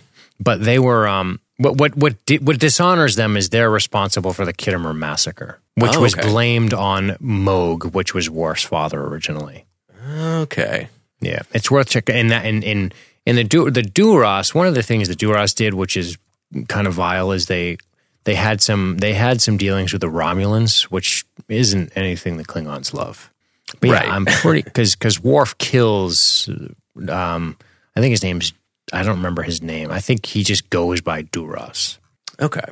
But yeah, my only real thought there was just that I thought that they were, kind of like some of the Klingons back in Undiscovered Country, where they're like, they are against the Klingon, empire making any deals with the Federation. And so they're out to kind of sabotage that and take back over the Klingon Empire so that maybe their ship is a little more fitted out with dudes who feel the same way. Like these are the Klingons who are like, yeah, fuck the order of things currently. We want to ride with you guys to help destabilize that whole relationship. Right. I'm starting to get a little confused now. Uh-oh. Boy, we're going deep nerd on this shit. No, because the Duras sisters show up in Deep Space Nine. How is that possible? There was some overlap with TNG and Deep Space Nine, though. Huh. Yeah, I guess. I've got it actually right here in front of me. They appear in 2 episodes of Next Gen, Redemption Parts 1 and 2, Firstborn, and then 1 episode of Deep Space Nine, Past Prologue. And then they're in, Star Trek Generations.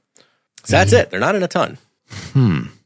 I'm trying to think of how they show up in Deep Space Nine. Rubik's Cube, we fucking stumble No. Relax. Everyone's listening. Everyone's having a good time.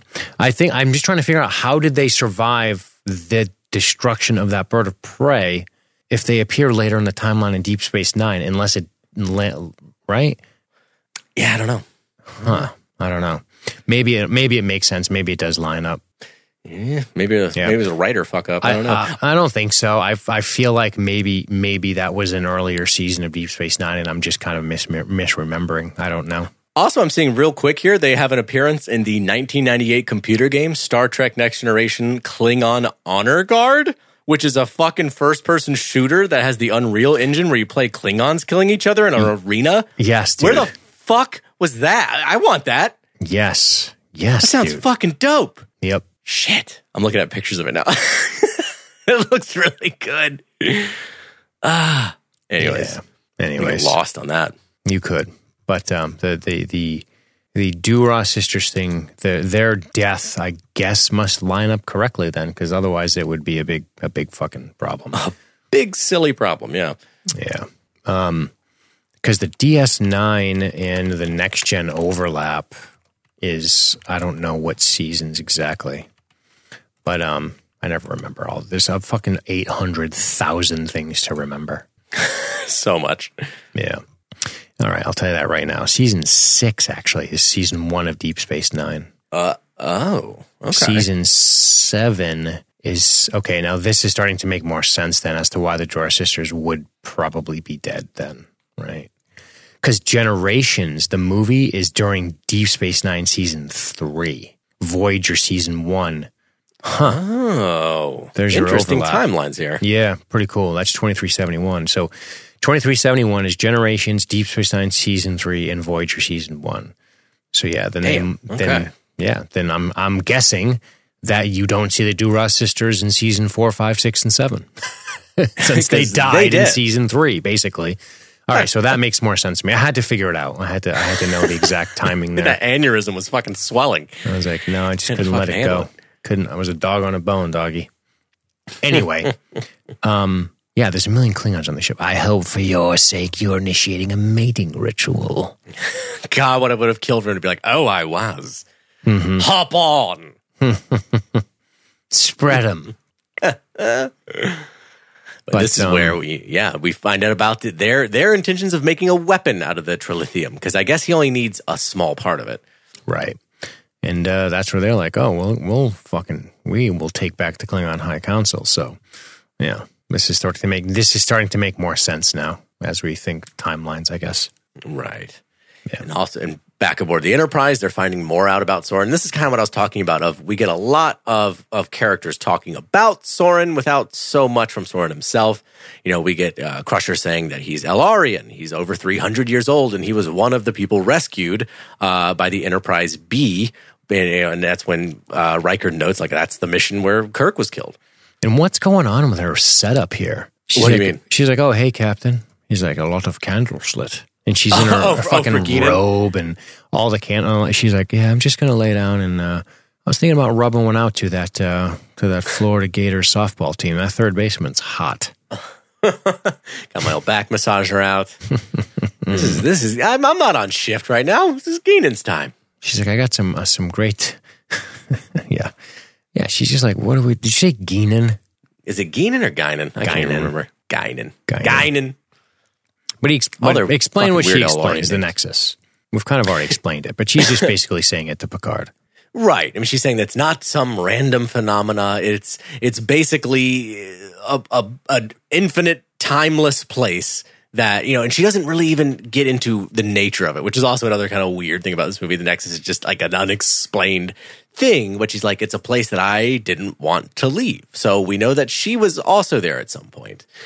But that, if anything, Soren is not obsessed with power or money or weapons or revenge of any kind. He is singularly obsessed with getting back into the Nexus. And that's in a way is kind of presented here as its only true danger, that it's something that will suck you in and you, like we were saying, will be unable to summon the willpower to leave. Yeah, why would he destroy a star? And she just kind of looks at him. She doesn't know. Yeah, don't know. She's like, I don't actually know anything. I just say crazy fucking voodoo shit. About this fucking Soren guy I saw once. What do you want from me? Fuck. All Elarians look the same, huh? Yep. Picard? She does tell him he will not care about anything. That's right. And she's saying he's a dangerous man because of this obsession. And to be honest, this is the problem with Soren as a villain. Right. He's got this singular obsession that is only loosely explained, like we said, this idea of he really wants to get back into the Nexus. And the movie only implies, which I think they should have gone a little further, but implies that he wants to be reunited with his family that he lost to the Borg. Yep. That's it. That's why he's willing to fucking slaughter a civilization to get that. Here's something I didn't know. Whoopi Goldberg asked Gene Roddenberry for a role in Star Trek The Next Generation because she was a huge fan. She was given the role of Guinan, the head of the 10 Forward Lounge. Her character was named for legendary entertainer nightclub owner Texas Guinan. Huh, I did not know this. That's cool. She must be somebody very famous and important. And then we have our guy, Soren. By the way, does this not strike you of to see LeVar Burton looking like he's back in Roots again? What's your name, Geordie? Is it Geordie? Good again. No, your name is Geordie. Now I have your visor. I'm going to do weird things with it. I'm going to rub things on it. And this is actually, to be honest, a weird fucking scene. Like this, it feels like, we need to have another like villain being bad scene. But he's just kind of a dick for a second. Let's say he's like, don't you want to look normal, weirdo? That's about it. This speaks to the Gen X heart. A refusal to be normal from the old guys back in the day. I'll never conform. We won't be normal. What the fuck's normal? What's that even mean? Fuck your normal, baby boomer. Anyway, actually, he's probably older than a baby boomer. Truth be told. But anyway, they're going to do some spying. This visor is starting to become an intelligence sieve, and I think we need to just get you new normalize. Okay. Time to get those implants like you get in the later movies. Time to become normal, Geordie. Norm up, weirdo. How dare you be blind?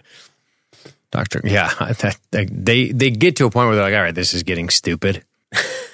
We can go warp 9 and like repair people's hearts with knives all the way through them. Like we probably should fix his eyeballs. Can we just put new fancy robot eyes in there? Like we've had that technology for like 100 years. Alan in the chat, why didn't Soren just go to a holodeck? Dude, fucking good. Funny. Goddamn shit, point, Alan. I mean, that's what the Nexus is anyway. Some fancy simulacrum of like, this is all the things I like. I'm like, yeah, we can just write that for you in a holodeck, and you can just live there and jerk off forever. Whatever. That's Why you so gotta kill funny. people? So funny. Silly. That's a really good point. But it's funny, holodeck, Nexus. This part of this movie smacks of our man Ron Moore, doesn't it? Which is the things are not what they seem. Oh yeah. Illusions and their allure. Sure. Totally. So let's talk about the stellar cartography moment. Looks fucking cool. Looks cool. It's a really cool set. I also this is Star Trek television shit right here, isn't it? Yes. These two guys figuring shit out by talking. This is what I come here for, man. This is what we're talking. Like this is kind of the scene we could highlight as far as like, well, so why don't you like the J.J. Abrams movies as much? They're still Star Trek, right? I'm like, they're not this. They're not this. And like, I would argue that it goes even further into like the political stuff and the diplomacy and the negotiations. That's also extremely Star Trek. But I like just the focus here is the science. Like, all right, what scans do we need to do? What information do we need to gather to suss out what's really going on here and what this person's plan is? You know, we don't find it out just by somebody telling us or some random clue that just gives away everything. We have to piece it together with science and leadership. Science and leadership. His robot boy's having this fucking emotional breakdown right in the middle of it. He's like, I need you to be a good computer, Data. Right. Get your shit together. There is precedent, though, for him to be relieved of command for a little while. You're basically a child. Exactly. Yeah, emotionally, he's an infant. I like how Picard steps him up, but if I want to be nitpicky, I'll say that Data you might want to decommission him for a second because he doesn't quite have the emotional frame. It's like one of the things we talked a lot about with Blade Runner was the Nexus 6s, the Roy Batties of the world. Yeah. Not really having a frame of reference to understand their emotions because they're literally 5 years old. Literally. Yeah. And they've only had emotions and feelings for 5 or 6 years. They die at like 7 years or something. So like they're children, they're petulant. You can't tell them no. They're 5. They're not going to listen to you. They're 5 and they can beat the shit out of you. Everything that you think is impressive to a 5-year-old is not to them. Right. It's a little different with Data because he has so much knowledge, but it's not crazy that Data's like, I want to be relieved, right? I mean, it makes sense. It makes sense that he would, and for story purposes and cool Picard leadership purposes, it makes sense that he would sort of get his head out of his ass. Right. I mean, I'd love that right here, what he chooses to do. He is kind to him at first and gentle, where he's like, I have nothing but sympathy for you. Like, I understand that this is a very new and troubling feeling and issue for you. But I like when Data pipes up with like, I demand to be deactivated. I don't want these emotions anymore. And he's like, you will not be deactivated, period. That is a fucking order. And do your job, basically. Like we all deal with this and do our jobs, and you are too. That's part of, he knows that he has to learn that. Like he pushes them pushes him into this hard lesson of this is uncomfortable and a struggle for you right now, but you're going to do your job anyway because we all fucking do. I require you to perform your duty. Now that is an order, Commander. And he's just like, yes, sir. Sometimes it takes courage to try, Data, and courage can be an emotion too. Soups so fucking good. Alan in the chat says Trek is also a TV thing. I wouldn't like this movie at all if I didn't have 7 years of attachment to these characters. It's a fair point. It is, but it's also a paradox. Not to get philosophical with you, Alan, but you don't actually know that. You only think that, right? I think it's not too far of a jump of speculation to think that if you weren't a fan of the series, you're not going to be as invested in this movie. Yes, I know what you're saying academically. I'm just saying specifically, we don't really know if we would. Yeah. To say you wouldn't like it. Oh no, I don't think you could say you would or wouldn't, but I think you're less likely to be as invested. Fair enough, and I'm nitpicking the listeners now. That's what I do. Sometimes I get bored. I want to nitpick everything now. I blame Game of Thrones. No, I'm teasing. But so what do we learn? They map the ribbon trajectory. Right. And they also map the basically everything that was damaged by that first star exploding and what it changed, what it altered. And this is where they start to realize that the path of the ribbon is being altered by these stars being destroyed. And that's what they realize that Soren is doing. Awesome. Because he can't fly a ship into it. What if we can bring the ribbon to him? And Picard has the idea, wait a minute, are there any Class M worlds near the path of it? And when they realize where it is, and since he already tipped his hand by destroying one fucking sun, a huge tactical mistake by him, by the way. They go, well, he knew he had to. He couldn't wait on that one. It's true. So now he's like, oh, wait a minute. If Star Trek computer gravitational kind of, I guess you would say, projections are a thing, we go, so cool. The ribbon's going to hit that Class M world. Why are there any Class M? Why does Class M matter? Because he needs to be able to breathe the fucking oxygen. He needs to be able to stand there and let the ribbon take him, basically. Indeed. It begs the question, though, could you not sit in a dead ship? Could you not be in a life pod? Could you not be, you know what I'm saying. Or even, I think Alan also brought up in the chat earlier, like, could you not just teleport directly into its path? Yeah. Whatever. Yeah. Whatever. What was that crazy noise, by the way? What? I heard a crazy noise at your house. Everything probably okay? Roommates or people watching TV in the living room. Oh, okay, cool. I barely heard him because of your amazing technology, but beautiful microphone and processor. Yeah. Let me kiss it again for you. Love it. But we learned 200 plus million pre-industrial civilization, so it's not like they can evacuate. Right. Well, they're a bunch of tick-infested savages. Let them burn, I always say. I believe, Captain, you call them mud people. Indeed. Much like our comrade Worf. They're mud people. Off to the bridge I go. Time to razz that Klingon some more. Yeah. Back to the Klingon bird of prey. Yes. Yes. I love how Lursa's just playing with her hair. Just dicking around. Yeah. But this is when he demands to be beamed down to the planet. You know that the junior officers on the bridge are just like, give the fucking order. Oh, and yeah, we they're will so ready. Rip this guy apart. They were so close to it earlier. They were just going to prison shiv him to death in that chair. Also, do we have our second actor from Terminator in this movie? Except Terminator 1? I think that's Brian Thompson. Oh, shit. Kind of the mouthy male Klingon. I don't know if it is, but god damn, that's got to be him, guys, right? Got to be Brian Thompson. If only we had endless suppository of knowledge at our fingertips. Impossible, Dean. Don't speak of science fiction. Brian Thompson, I think is his name. It's got to be him. He's probably uncredited, but who knows? I'm going to go with it's him. And if I'm wrong, it's a podcast. I don't really care. If I'm wrong, fuck this movie. It's its fault somehow. Want to go to hell with me, pig? Alan in the chat. Fucking Cobra. This is that cool moment too, where they come up on the Klingon ship and like, we're cloaked. They can't see us. And he's like, we know what you're up to, Klingons. we fucking know you're up to no good. General like, Hale. Shit. How many dumb Klingons? Like how many? If there's the Cameron version of Starfleet in the Klingon Defense Force, right? It would be awesome if he just answered by accident, like, oh, you can see us? No, ha ha ha. No, I couldn't, silly bitch. Because there's that moment where she's like, he can't see us, and they'll go, oh, because you know they're talking to you.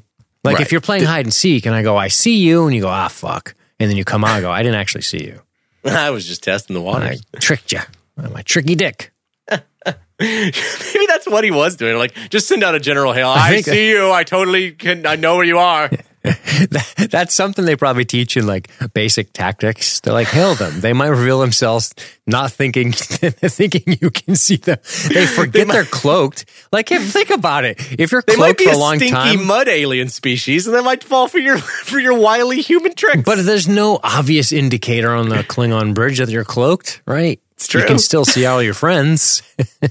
You can still see out in space. Some of the other dumb Klingons start tiptoeing. They think they can be heard. Oh, careful. Yeah, Klingon prayed to the Klingon off the port bow, and Picard goes, what? Alan's reminding us in the chat, like, yeah, what the hell? Huh? What are you doing here? And then we get a little negotiation with old Tits McGee over here. Oh, yeah. Prisoner exchange, where Picard, of course, the noble leader he is, offers himself up in exchange for Geordi. Yeah. And by noble leader, you mean... Wily tactician trying to get fucking down to Soren. Yes. Indeed. Yes. Oh, shit. So, just a side note, the stream ended, and I don't know why, so, oh well. Oh. Yeah, I let the movie play for a while by accident, and I don't know if that's affected it, but it just went off. The stream ended, and according to my OBS software that I'm using here, it's still going, because I can click stop streaming. So I'm just going to take a minute. I'm not going to bother editing this. I'm just going to say stream ended. Oops. Don't know why. Sorry, guys. So more wrinkles to iron out. See you soon. So no longer live. Anyway, well, that was fun while it lasted. I'm glad those people showed up for me to get it stopped. Fuck. This fucking streaming thing's been annoying lately. But so a prisoner exchange, like you said, Picard, Noble, he's going to go. Yes, indeed. I'll beam to your ship, and you can beam me to Soren. Right. In B'Etor, she's like, the captain would make a much more valuable hostage. The hot one, that's B'Etor, right? Oh, yeah. Yeah. Lefty. Yeah. But he goes over. He's like, guys, I'm here. Let's do it. Take me through the next scene. Well, this is when they beam over Geordi, and he gets beamed down to the surface of the planet of Viridian 3. Mm-hmm. Yep. And he's just kept on the outside of this fucking force field fishbowl while Soren just goes about his fucking business. Yep. Setting up his doomsday device to kill a star. Yeah. It's funny because this is like the final set piece for the finale. And we're here now, but we still have 55 minutes of movie to go because we have to do the Nexus stuff. Exactly. I like Soren's outfit, by the way. I was just thinking the same thing. I'm like, he looks cool, too. He looks like a good villain. He does. I wanted more. I know. I feel you, You baby. must think I'm quite the madman. For my horrific plan. You good luck. Now, excuse me, Captain. I have a world to destroy. And be careful. That's a 50 gigawatt force field. Don't want you getting hurt. Yeah. This is where we see, like I said, dude, Gates McFadden in the sick bay, man. This is what I'm talking about. Gosh. Red-haired angel. But she's a big bird, too. She's like tall, I think. But Data apologizes. This is touching. And Geordi's like, dude, it's fine. It's cool. I like it. Yeah, it's a good line. No, you've just been behaving like a human. Like that's it. It's messy and complicated. You're going to fuck up. Right. But this is also where we learn that the Duras sisters are, they're spying. They're using Geordi's eyewear as a little GoPro for them. Basically, yeah. I do like that's one thing. It's a nitpick too. It's total nitpick. But I'm like, don't you guys do like an overall scan for foreign technology when one of your people's been on board, essentially an enemy vessel and then comes back? I don't know. It's the future and shit. Who knows what kind of crazy shit they smuggle in? Yeah, but oh well. But it is cool. I love them being bored while he walks around. He must be the only engineer in Starfleet who doesn't go to engineering. This fucking cock on a walk over here. Awesome. And this is where we get to some of the stuff that you were saying was either insufficient or we needed more of, which is Soren's sort of bad guy monologuing here. I guess it's more of a dialogue than a monologue because he's talking to somebody. But. Right. And I mean, all he really says, he's like, there must be a different way, Soren. You must find another way to reach the Nexus. And he's like, I've tried for 80 years, and if there was another way, I would have done it. This is it. This is the only way I'm getting there. Right. And, Picard goes on to try and convince him, like, you're just as bad as the Borg. You're destroying an entire world in order to do this. That you're doing the same thing that was done to you. And he's just like, nice try. That's it. That's it. Villain shit, Oh, I have a question for you. Mm-hmm. How did Kirk end up in the Nexus? Wait, really? You don't remember? I'm asking you to say it and then have a revelation with me. Okay. He gets sucked out of a ship into the Nexus. Yeah. So you could just kind of fly a ship up near it and just kind of jump out. Yeah. At it. Just go into an escape pod, though. Right. I don't know. I mean, I guess you have to get. It's only your body. I don't fucking know. Jesus Christ, is it? I guess. Maybe you got to be naked body. You over here asking me to fucking tie up Ronald Moore's goddamn loose threads. Is that what you fucking I'm asking me to you do? to engage. I'm asking you to engage in brainstorming with me for fun. Don't get so testy. Yeah. No, again, the only bone I can throw it is I'm like, all right, I guess it's only organic matter. Okay. Like if you're in a ship, it tears the ship apart and kills you before you go into it. I don't fucking know. I mean, I guess that's it, right? Because I mean, what Soren The even tries Nexus to do here ribbon. Hold on. The Nexus ribbon. Doesn't the Nexus ribbon smash into the engineering bay, thus causing the issue? Like, yeah. were any other crewmen down there? Oh shit, you're right. Oh well, no. They covered their base there because they were like, well, this is a barely staffed ship. There's no one down there. That's why Kirk had to go down himself to tickle the guts of the ship. I got you, baby. So I guess. I mean, Papa's shit. He could have just gotten on a ship and had himself launched out of a cannon like some old timey circus performer. Just fire me into the Nexus. If in 80 years you haven't figured out how to, I don't know. How much trial and error do you think he used guinea pigs, like literally shot people at the thing? What were some of his experiments that didn't lead to his death, right? Because he's still alive. I mean, maybe the Nexus is just full of monkeys and space helmets that he just fucking fired out of a cannon into this thing as it went by. I can dig it. I mean, if you're an LRian and you can live to be like, shit, I don't know, 500 years old, you got a lot of time to fucking try crazy shit. Yeah. Anyway, this is where we get the line that comes back. Time is like a predator stalking you. Experiment 295. I tried flying a kite into the Nexus and hanging on tightly. Didn't work. Experiment 123. I brought my friends out on a cruise voyage and I vented them into space. They'll never be seen again. It didn't occur to me that I won't know if it was successful or not because they can't communicate with me. Once I go into the Nexus, we'll have a lovely reunion, or I shall be racked with guilt for killing all of my friends for no reason. Side note, if we get there and they'll kill me, well, I guess we know it worked. Success. Tiny little life forms. Ba-da-dum-bum-bum-bum-bum. He's funny and cute. Day-da. Little life forms. Playing songs with the fucking computer. I guess it doesn't matter what buttons I press. Yep.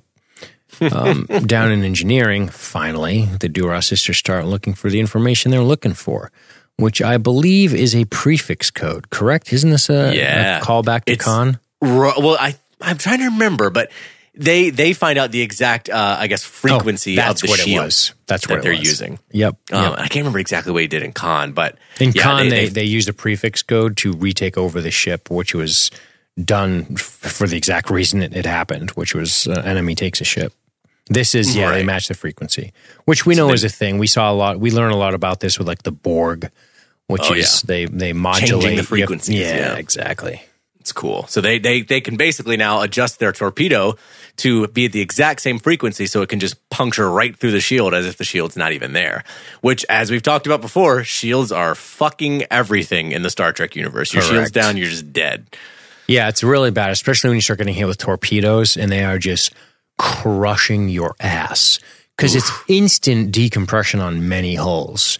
Of course, this is cool. Like, I like this. This isn't a cool little space battle. Oh, this is real fucking cool. It's cool, I super enjoyed this part, actually. Yeah. Lock phases, return fire. And they do, and they start turning the Enterprise about, and they're just getting smoked.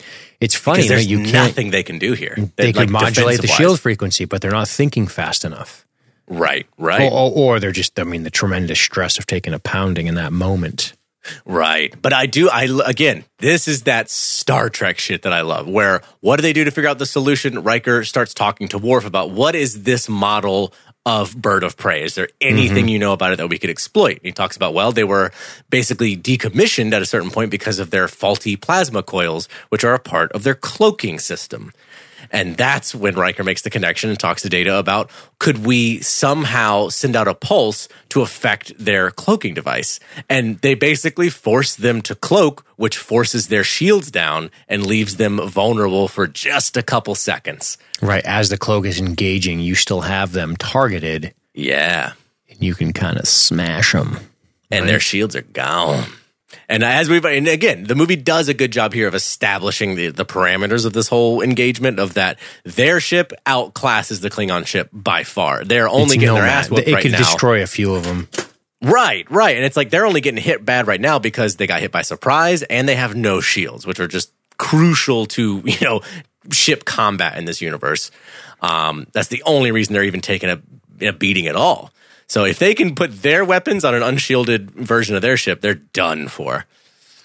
Yeah, there's an episode of Voyager with this where the Vidians are attacking the Voyager and they just continuously blow through their shield frequencies. And I believe in that episode, of the few I've seen, they modulate. I believe they are changing their shield frequencies, but they keep getting matched by the enemy. But that's one of the things I was thinking here. This was just me being a Star Trek nerd, which is, can't you modulate your frequency of your shield? Yeah. Like I don't know if that's a timely thing. I'm trying to remember how it worked with the Borg and shit. I don't remember. I remember them doing that on the show, of them altering their shields on the fly. But I guess maybe they just, like you said, they weren't thinking about that here because they didn't know how that got Instead, exploited. they call up the flaws of a decommissioned bird of prey. Exactly. But it's still pretty cool. Like it works cinematically. It looks cool. And I honestly love that we have a moment of the Klingons having that realization, like, we're cloaking. And they're like, what? Like, we're not trying to cloak right now. We have no control over that. And they just see the fucking photon torpedo just coming at them. They all have that moment of just watching it come and be like, oh, we're fucked. Yeah. That's a callback to Khan too, right? That's true. Our shields are falling. Well, raise them. Raise them. I can't. And then Kirk, fire. Fucking tight. Yeah. Good Klingons are Dunsky, but horrendous damage done. One blast too, by the way. One photo torpedo. I mean, just fucking smoked them. No shield. That's why. Fucking done. Yeah. But horrible, massive damage done to their warp core. Enough to where they're stuck in the gravitational pull of a planet, and they know that they have some problems here, right? Oh, yeah. Or no, they move everyone to the saucer section because they're going to separate that and land it. And honestly, dude, this was something I only remembered from the finale of the show. I forgot they did this in this movie. From the beginning of the show. First episode. Was it? Yeah. Two callbacks to the original series, which was the joke that he finally got, which was awesome. I get it. Sure. I get it. He starts laughing. And then, in Encounter with Farpoint, they show it off. They show off the saucer separation. They do everything because it's the fun, like the season premiere, the show premiere. They're like, we're going to show you all the cool things that are new. I thought that was in the series finale. That's what I remember it clearest. The series finale gets into some of the cool shit with, I don't remember it as well as I remember Farpoint. Truth be told, I've only seen the series finale a couple times. I do remember Worf having, going warp 13, having the 3 nacelles and all the crazy bullshit. And I don't remember that in that. Saucer Sep in that. I'm sure it's possible. I just don't remember. I definitely remember from Farpoint, though. Nice. Yeah, they're taking a pounding. They have to evacuate warp core. I believe there's a warp core breach. I love the random inclusion of like, these kids. We got to save these kids. And we don't know where their parents are. Teddy bear being smothered under desperate feet. Okay. A reminder that it's the ship has families on it. Right. Civilians and families aboard. Yep. And then, of course, the warp core goes up and it knocks the saucer for a loop. And then the saucer shit looks really cool. Yeah. It looks awesome. And then the saucer's going to crash. Oh, yeah. And this crash looks pretty fucking good for 1994. I dig it. I was impressed. I remember it in the theater and thinking, holy shit. Like, yeah, it looks fucking good. Clipping through the trees, the dirt spilling up over the saucer, sort of plowing into it. It's so cool. Yeah. And they're about to die. They sure are. From the star that's about to explode. Yeah. They're like, we lived. What a fucking bummer. What a bummer. They were able to evacuate in time. Eats the planet. They were, Riker's at command on the bridge by himself for once, and he finally is able to defeat some Klingons, and still another emergency, but they get everybody evacuated, get the saucer, crash landed, everybody's okay. Bwamp, fucking dead. Yep. Oof, it's a brutal outcome. All right, let's talk about before we talk about sort of the end. I mean, Picard trying to make his way in, blah, blah, blah, whatever. He finds that little rock archway that the force field can't, isn't penetrating.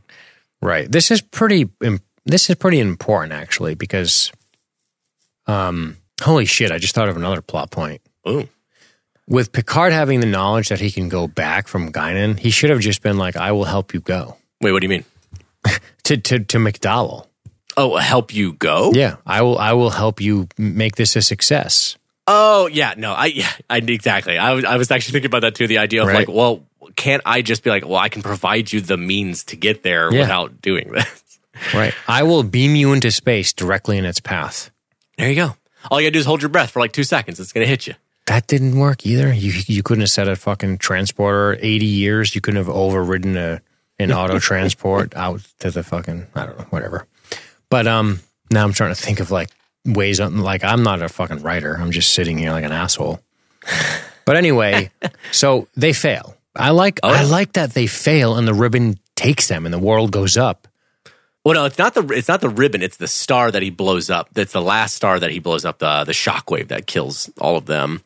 No. I meant it hits Picard, and because Picard ends up in the Nexus. So yeah. He takes out the star. It kills everybody on the poor fucking planet that Enterprise has landed on, right? And they are swept up by the Nexus. Yep. And Picard has this moment, dude. Let's talk about this. This is interesting, man. And this is interesting. All Patrick Stewart. You know what I love about this scene? First of all, they really warm up the colors, of course. I really like that there is something touching about this whole thing, but also something really creepy and out of place.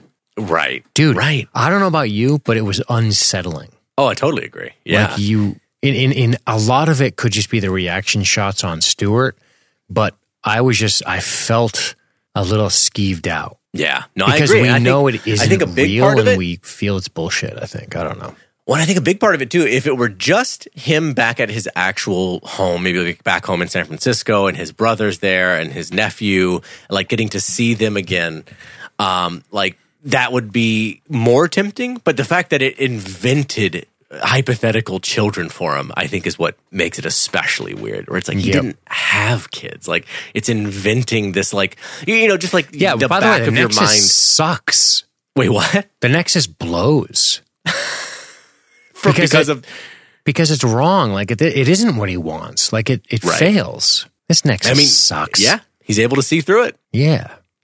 But dude, probably my favorite moment in here is where he kind of calls over Renee when Renee's being called away, and he's like, "Just go on without me." Mm-hmm. And that's he doesn't lie to the kid, right?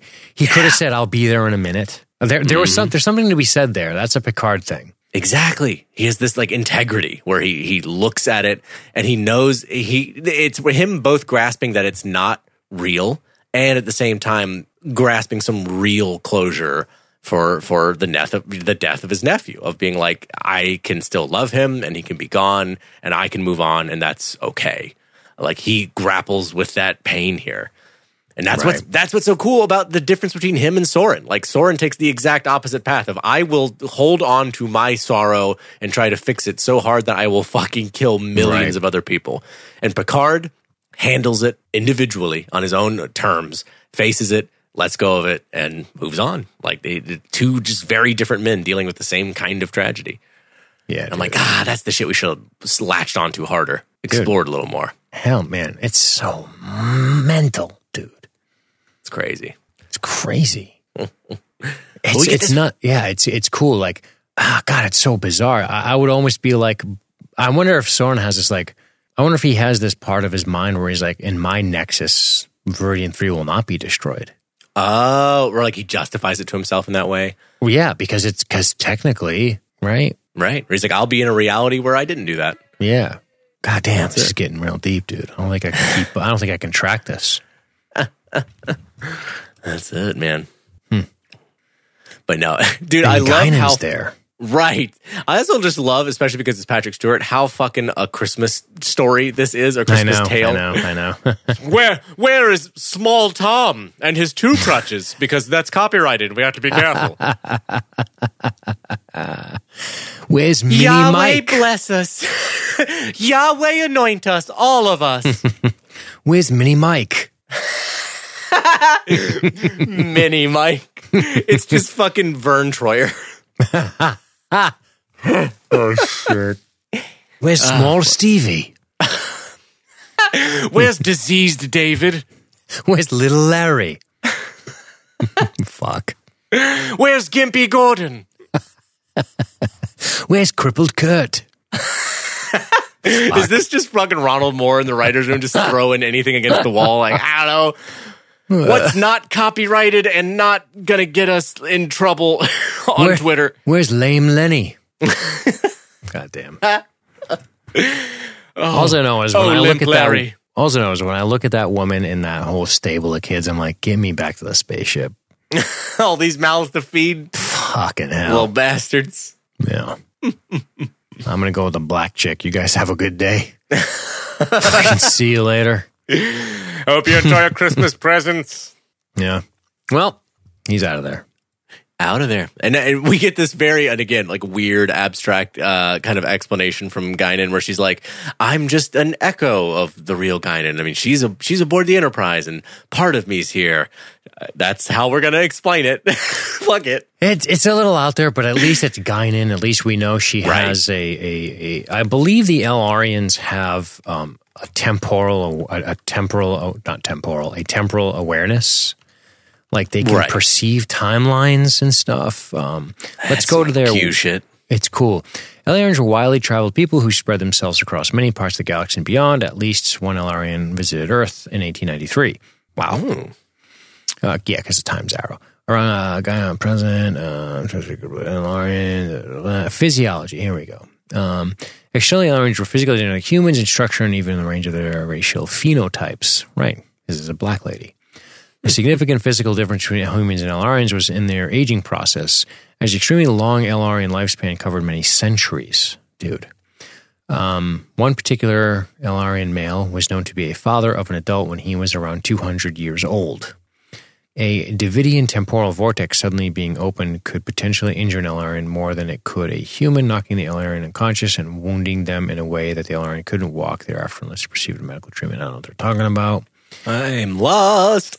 Culture, alternate timelines. Elarians possibly had an awareness which superseded the normal flow of time and space, allowing them to be extraordinarily sensitive to the space-time continuum. Guinan was able to perceive the change from the regular timeline to the aforementioned alternate one and back again, switches that occurred in 2366 due to the disruption of the history of the USS Enterprise C, which of course is Yesterday's Enterprise, great episode. The changes were felt by both the Guinan of the alternate timeline and that of the regular timeline. It doesn't really say she can like spirit walk so much, but yeah, fuck it. You know what? We're throwing everything at the wall for this episode. That's fucking it. I'm here to be your spirit guide, or I'm also the ghost of Christmas present. Fuck it, I don't know, I'm all of it. Guinan, take me away from these children. They already bother me, Guinan, they're annoying. Now let's go to a Nexus I can get into. The old wood chopping, horse riding Kirk Nexus? Hell yes. That fucking house is legit. That spot is so legit. This is a beautiful place. This is a dream, dude. Right? I don't blame him for regretting selling it and going back into fucking Starfleet. Oh my God, this place is amazing. Beautiful. God. Totally beautiful. This better be Ron Moore's house. I love him fucking double-sided axe. He's legit chopping wood. You know, man. Coming up in the 60s, he had to do man shit. You know he really chopping that wood. He swings that axe with competence. Also, one thing I thought was sad or just kind of sucky was that, you know, Guinan's like, oh, and there's another person who also in his mind just got here. I'm like, really? He didn't get to have 80 years of a vacation at least? Like he only let's keep that in mind. In Kirk's experience, he was sucked out of the fucking ship, opened his eyes and was just here, started chopping wood, and then fucking Picard showed up and was like, this is an illusion. You must come back and die. Yeah. Like, that's all he got. That's the only break he got, man. That fucking sucks. Imagine if you didn't know who you. Imagine trying to explain. No. You don't understand. Like, imagine just gaining awareness while you're chopping wood one day. You know who you are. You know where you live. You know where you are. And somebody goes, no, you're the captain of a starship. And you're like, what? Huh? What? Well, he knew that much. It was just more like, I'm like retired right now, and this is nice. I know. I was saying, imagine that though. If he wasn't even, if he had like no wits about him at all. I was doing a let's pretend, dude. Let's do one a of little them silly pretending. make-em-ups. Yeah, let's have some fun pretending, dude. Let's do some pretend make-em-ups for fun. He's got that fucking awesome dog. Yeah. You know, you don't see any more fucking balls on dogs. Dogs have balls on them. You know what else you don't see? Girls' wrists. What's with that? What? Why do girls always pull their shirts like over half their hand? Like, it's so that weird. To me is more of a 90s rom-com thing. No, it isn't. I'm the awkward one up. No, it isn't. That's a today thing, dude. I guess. It's weird. Have you seen those like sport shirts? They put their thumb in them. I do hate the shirts that have the thumb holes already cut in them. Like, let's encourage this. I'm like, that's weird. It's weird. I don't like that. Dogs' balls and girls' wrists. I ain't seen them in a century. I want to see more dogs' balls and girls' wrists. I'm the CEO of Gap. Nothing gets me more horny than a wrist. This is really good, William Shatner. Yeah. I think he does this really well. Like, it's awesome. I like him just kind of slowly understanding on his own terms. Like, I like that he's almost dismissive of Picard. Like, he's not like really paying that much attention. Because he knows something is amiss. Right. It's just that he starts to walk around and figure it out for himself. And like, I gave this clock to Bones. That's strange. Why do I still have this? I shouldn't have this. Oh, Butler, my dog. You died, 9 years ago. And just slowly piecing it together for himself. And realizing not just where he is and the things he is, the time that he has, but that this is the day that he told his wife that he's going to go back to Starfleet. So what I find interesting about that is that subconsciously that's the most consequential day in his mind, that he made that final choice of I will go back to Starfleet and not be retired. And that's what kills him. Mm-hmm. That's his regret. Awesome. Yeah, this is good stuff out of these two. I like when Picard tries to hit him with the Picard stuff, and he's like, "Don't lecture me, pal." I don't need none of that shit. I want to stop you right there. This is good stuff because they're both just awesome. They're just great. I like how he just tries to tell Picard to do shit. It's kind of awesome, man. Get this. Here, stir this. It's just great. Get in here. Do some work. And this is where he's like, yeah, you died saving the Enterprise B. You died saving the Enterprise B from an emergency beacon, right? That's it. He's like, yeah, I remember the bulkhead disappearing, and I was out there chopping wood. Kirk's like, and I'm dead? He's like, not exactly. He's making me hungry, though, by making breakfast, I got to tell you. Yeah, and chopping up the megs. I was saving looking good. The galaxy when your grandfather was in diapers. 24th century. Yeah. Picard knows how to get him, though. He knows how to motivate. I like this moment of Kirk kind of being okay with this, where he's like, well, I'm already dead in the eyes of history, and who am I to argue with history? Like, whatever. I'm going to go fucking have my own time. Both of these men ride horses, too. Some of the shots, it isn't them, but some it's clearly them. It's cool. Oh, definitely. Yeah. When he goes riding off. Dude, Kirk's discovery of how this is fake is amazing. Yeah. I kind of really like it. He's like, I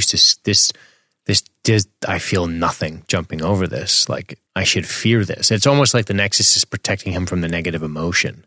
Yeah, that's a really good observation. That like probably the illusion and the real strength of it is that it strips away everything that's negative. So much so to the point where you're like, this doesn't feel like an actual human life. This feels like some paradise version of it. Right. It's pretty wild. But yeah, my only problem with all this is that it just happens so quickly. Like, we get back to Kirk and we're with him for all of, in the time of on screen, 5-6 minutes in the Nexus tops, you know. But I agree with you. I like the way that it's him going, I've jumped that 50 times and I've been afraid every time. It's always a little nerve-wracking, and it felt like air here. It just felt nothing. Mm-hmm. That's not the peril I like. It's cool. And then, of course, he's like, maybe it's not about the empty house. Maybe it's about the empty chair. That's a good line. And he's like, look, don't let them promote you. Don't let them do anything. Yeah, don't you want to be out there making a difference. It's awesome. I mean, again, that's very Kirk. Like, it's Hell true yeah. to his character here. And it's also a really good response from Picard because now he knows he's got him. Got him by the balls. Because he says, come back with me. Make a difference again. Dad, you just gave him, you played your cards, Kirk. That's all I needed to hear. And I was like, all right, you fucker. I'm in. Because he says something about it being fun, right? Who am I to argue with the captain of the Enterprise? Great line. I think the odds are against us and the situation is grim. Yeah. I just like the respect of him saying, who's it for me to argue with the captain of the Enterprise? Recognizing Picard's authorities is really a classy move. Right. And that, you know, the baton has been passed. That like, sure. Yep, that's you, not me anymore. And I respect it. The position. We get back to the crash landing, and then we are on the planet for the showdown. Yeah, earlier, I don't think it happens again in this fight. Got to say, one of my favorite Malcolm McDowell moments in this movie is the fucking fierce headbutt he gives to Picard. He grabs him by both collars and just bunts him down the fucking hill. I was like, that looked legit.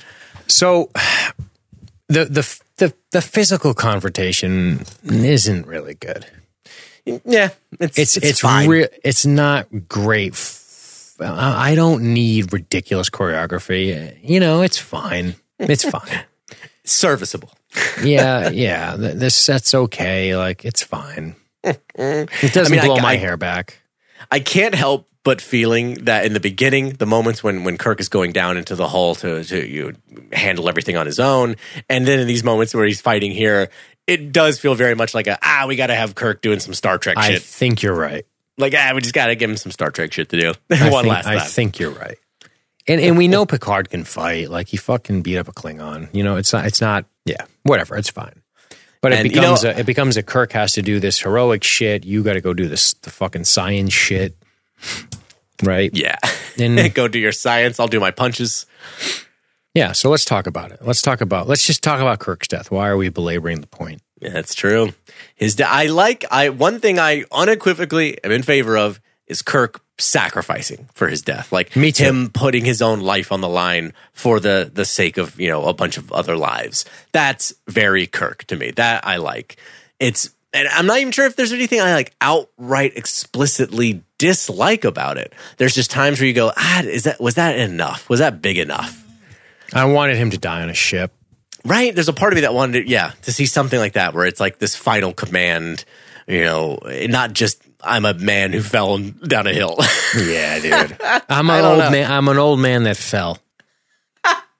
That's fucking brutal. More than that. Picard, I've fallen and I can't get up. Hey, look, an old man died from falling. Crazy. The lamest obituary ever for the most fucking incredible Starfleet captain. Starfleet captain falls age 73. Dead. Fuck. That's it? That's the end? Yeah. He punched so many aliens. So I'm not happy with the manner of his death, but I thought Shatner did a good job in his dying moments. Right. His final words being, oh my, is really kind of heartbreaking. Yeah. Yeah. And the words that he speaks before that I actually like. Did we make a difference? Yeah. We made a difference. It was fun. That's some Kirk shit to say. I have no problem with the shit he said, which was like, I could see him being like, we had fun and being Kirk right up until the end and kind of having that real revelation of imminent death and kind of being like, oh my, like I could see that. I just needed it somewhere or not seeing it at all. Like him fucking ramming the Enterprise into something. Do you know what I'm saying? Yeah. Yeah. I need a little more gravitas. I think if the movie was better, I would have liked his death better. The fact that his death is nestled in a shittier movie, and I still like it. I like the movie. I don't love it for sure, but I like this movie still. And there's plenty of problems with it, but there's plenty of cool shit too. Like, I like the idea of it all. It's final thoughts. I like the idea of it all, Matt. Mm-hmm. I like the idea of like the Duras sisters are hired to raid a Romulan outpost to steal trilithium, which this guy's going to then use for his dastardly plan.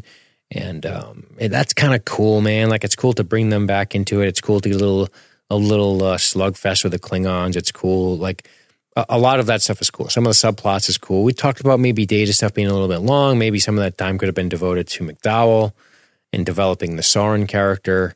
And the Nexus is flimsy. Yeah, but I agree. But Kirk is fine. With you. Like, I think him in the cabin at the end is really awesome. I like him in that. Picard's great, of course. I mean, Riker doesn't do anything. Worf doesn't do anything. Worf doesn't do shit. Riker nothing. at least gets to shoot down the Klingons. That's true. And in his final words were pretty good. You know, Yeah, that's the thing. And that's what I remember some Star Trek fans really disliking about this movie is the literal final words of Kirk as he's dying.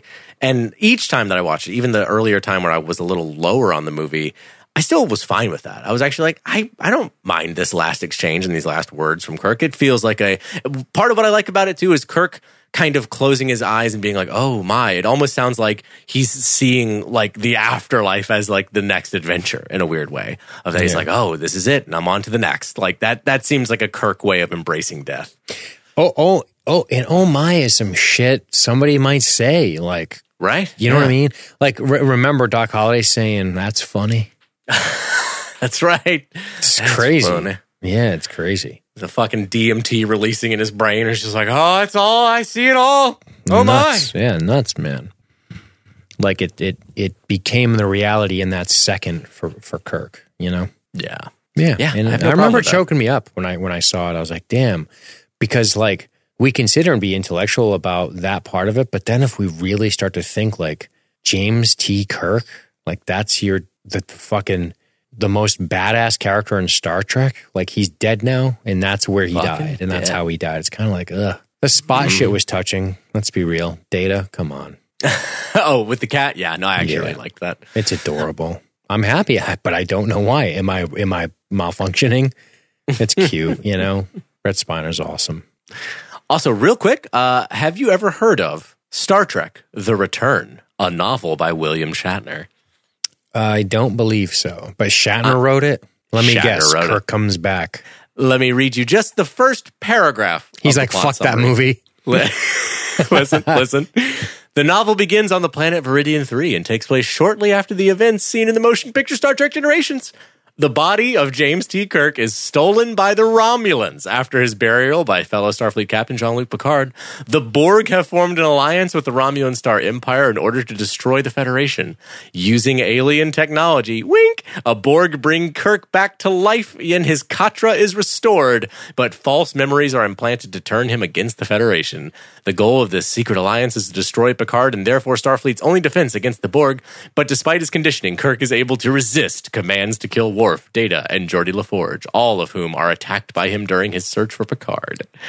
And so it goes. That sounds like a fantasy from Corey Feldman. It is some, it feels like official fan fiction. Like officialized fan fiction. That is And then Kirk punches him so hard that his head flies off. And then, dude, that's such an and then book. And there are more. There are more sequels to this book. It's followed up by The Avenger. I like the moment in the rubble of the Enterprise. All this stuff is cool. Like Picard and Riker having their moment is awesome. Yeah, but I'd rather believe that time is a companion who goes with us on the journey, Riker, and reminds us to cherish every moment. Because they'll never come again. Picard shit. Man, great Picard shit. He rules, dude. Again, this is the guy who rolls with the punches of fate. Like, he's like, I embrace it. I embrace it and push through. What we leave behind is not as important as how we've lived. That's such good Star Trek shit, man. That's good shit in general. That's exactly. But I mean, that is, to me, that's the soul and the meat of Star Trek that I love. Mm-hmm. That shit right there. Yeah. Picard crushes. Yeah, he's fucking great, man. It's a good ending on the rubble and then them beaming to the Farragut. and on to the next adventure. You know, this is just the beginning of Next Gen. That's what's kind of cool about it. You know, that I remember being kind of feeling a welling of emotion, a difficult and swallowing in my throat at the end of Star Trek VI, because the signatures had this weird finality to it. And I think we talked about that. I was like, God, it's done. Yeah, like that's it. I mean, it's over. What started in the 60s is over. That's crazy. You know what I mean? And then when Generations goes, you go, Kirk died, and that was sad. And I remember getting a little choked up when I saw it originally, even though I didn't love the movie. And then kind of also feeling this excitement for the beginning of the films for this franchise for Next Gen. And I was like, cool. So it left me with a much different feeling at the end, you know? Right, of a beginning. Sure. It's cool. Yeah. I don't know. I've kind of said my piece on it. Yeah, I mean, shit. Should we get to some listener comments? We actually have a lot for this one. Yeah, absolutely. Let's pick a couple and do it. All right. I got one from Helen Glover. This was my first Trek that I saw in theaters, so it captured my imagination, regardless of some of its inadequacies. It really introduced me to the complexity of Kirk's character as a TNG fan and got me into the other movies. Nice. I love some of the silliness, Delete the Plank being one of them, still quote some of the lines today, especially the whole time as a Predator thing, and really hate the Data storyline. Made me hate him as a character for years until I could rewatch TNG properly. Wow. Damn. Yeah, because it's a little over the top. We talked about that. Like, trim some of that out and give it to Soren. And I love Spiner. Right, and I don't even hate the whole storyline of Data in this. It's just a little too much of it. Reduce. Yep. You got one? Oh yeah, absolutely. I know I shouted out William Alvarez earlier for the movie lighting piece. That was him that wrote that. Mm-hmm. Let's see.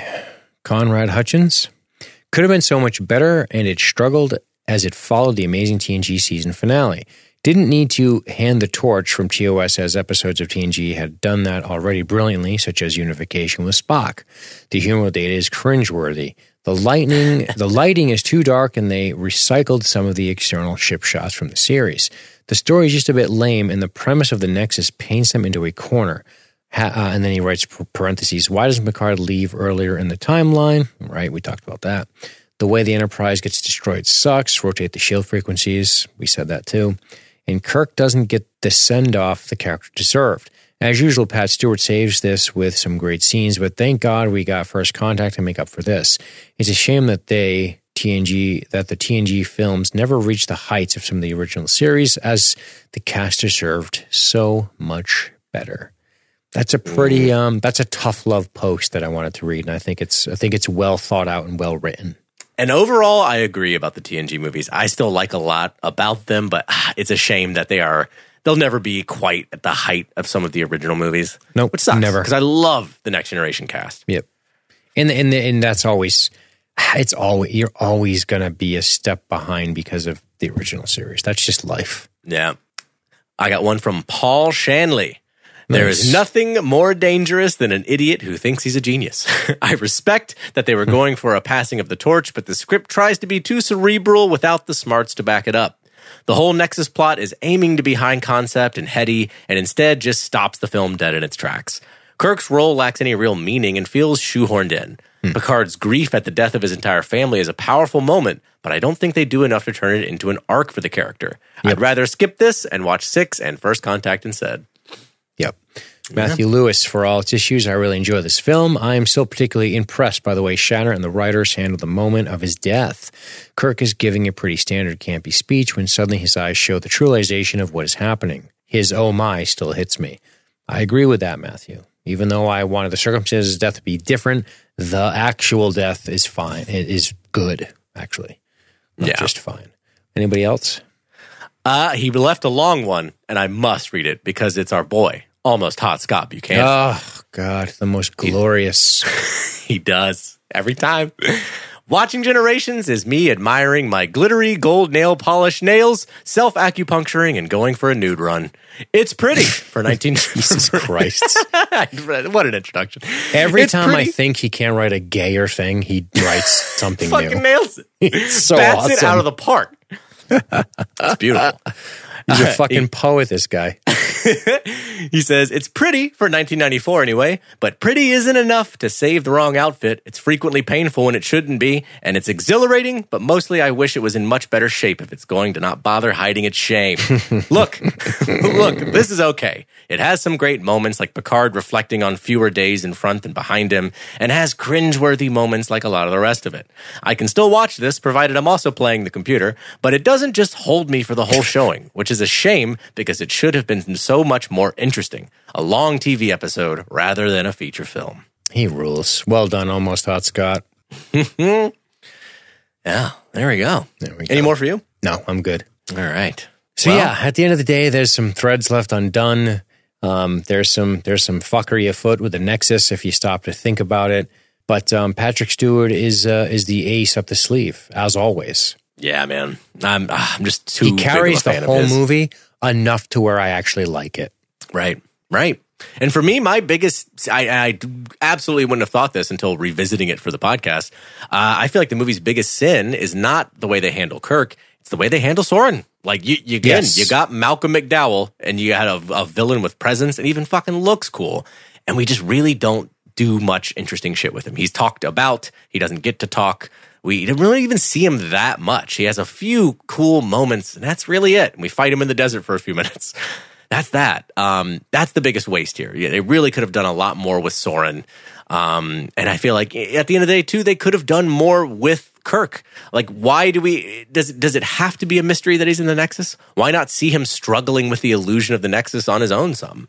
And then Picard meeting him and finding him and talking to him more. I don't know. I wanted more of Picard. I wanted this, I guess, to be more focused, like trim down the Data story, really focus in on Picard and Kirk and Soren and the shared emotional pain and issues going on between these guys and the different ways they're handling it and the way Soren becomes a villain through it and the way Kirk and Picard become heroes despite it. Like, that's the interesting shit at the heart of this, man. I agree. 3 is a company, 4 is a crowd. Sorry, Data. Sorry, Data, you got to go. And I love you, Data. Dude, he's one of my favorite Star Trek characters. Absolutely. It's just that his subplot, if it would have paid off into the main plot, if he could have done something and overcome his fear and impacted Soren, sure. Totally. But it doesn't. Like, that whole setup only really pays off to further develop the Data character, but the show's over. So I found my cat. Yeah. Like, oh, cool. But that's not, him finding his cat is cute and cool, but he doesn't it's dealing with your emotions, right? Like, I don't know. There's no, it's like the beginning of an arc for the character's end because the show is over. It's weird. Yes. Yeah. Right. That's a good confusing way to put it because it's confusing. Yes. That's why I do a podcast, because I'm so verbose and succinct, Matthew. But it's true. Like that, it's a weird place in this movie. It doesn't have much gravity to the plot. Affirmative. All right. Well, we are out of here, and I do want you to know that I checked the website while you were making one of your more mundane and boring points, and I noticed that there are no more bounties, so they've all been purchased. Wow. Damn. That was quick, guys. 10 gone in 3 days. So there you go. Holy hell. Well, there we have it. Yep. So we'll be relaunching bounties for sale again come August. So stay tuned for that. So looks like we're probably going to be trying to sell them every 3 months. If the frequency starts to really slow down because people aren't made of money, if the same people keep buying them, if we get new people buying them, that's cool too. But we will see how that goes in the future. We'll pay attention to supply and demand, I guess is my point. Or if somebody keeps buying Sex and the City movies or really annoying shit. Yeah. They will get refunds if they say cover Sex and the City. If they say cover Showgirls, they will not get a refund because we will do that. All right. Well, we are going to get out of here. Thank you guys very much. Remember, visit us on the web at libertystreetgeek.net. Haven't gotten a review in a little bit. I know Game of Thrones is distracting. Come on. Get out there, review, share, do all the shit you guys normally do if you're not going to fucking pony up the $5 a month to be a member, you cheap whores. Next. Can't you at least give us a review, the butterfly kisses of payment, something? Yeah, next. Yeah, it's like, oh, sweater, thanks, Grandma. Next week, we'll be covering Star Trek Insurrection. There you have it. Done. That's it. Fucking done. Hell yeah. And that'll be, Powerful. damn, dude, that'll be all the Star Trek movies, except for the ones that don't count. Well, I've done all of them. That's right. And then the week fucking after that will be, we don't know yet. Who knows? Yeah. We'll see. But we're out of here. Matthew, tell these good people goodbye. Gird your loins.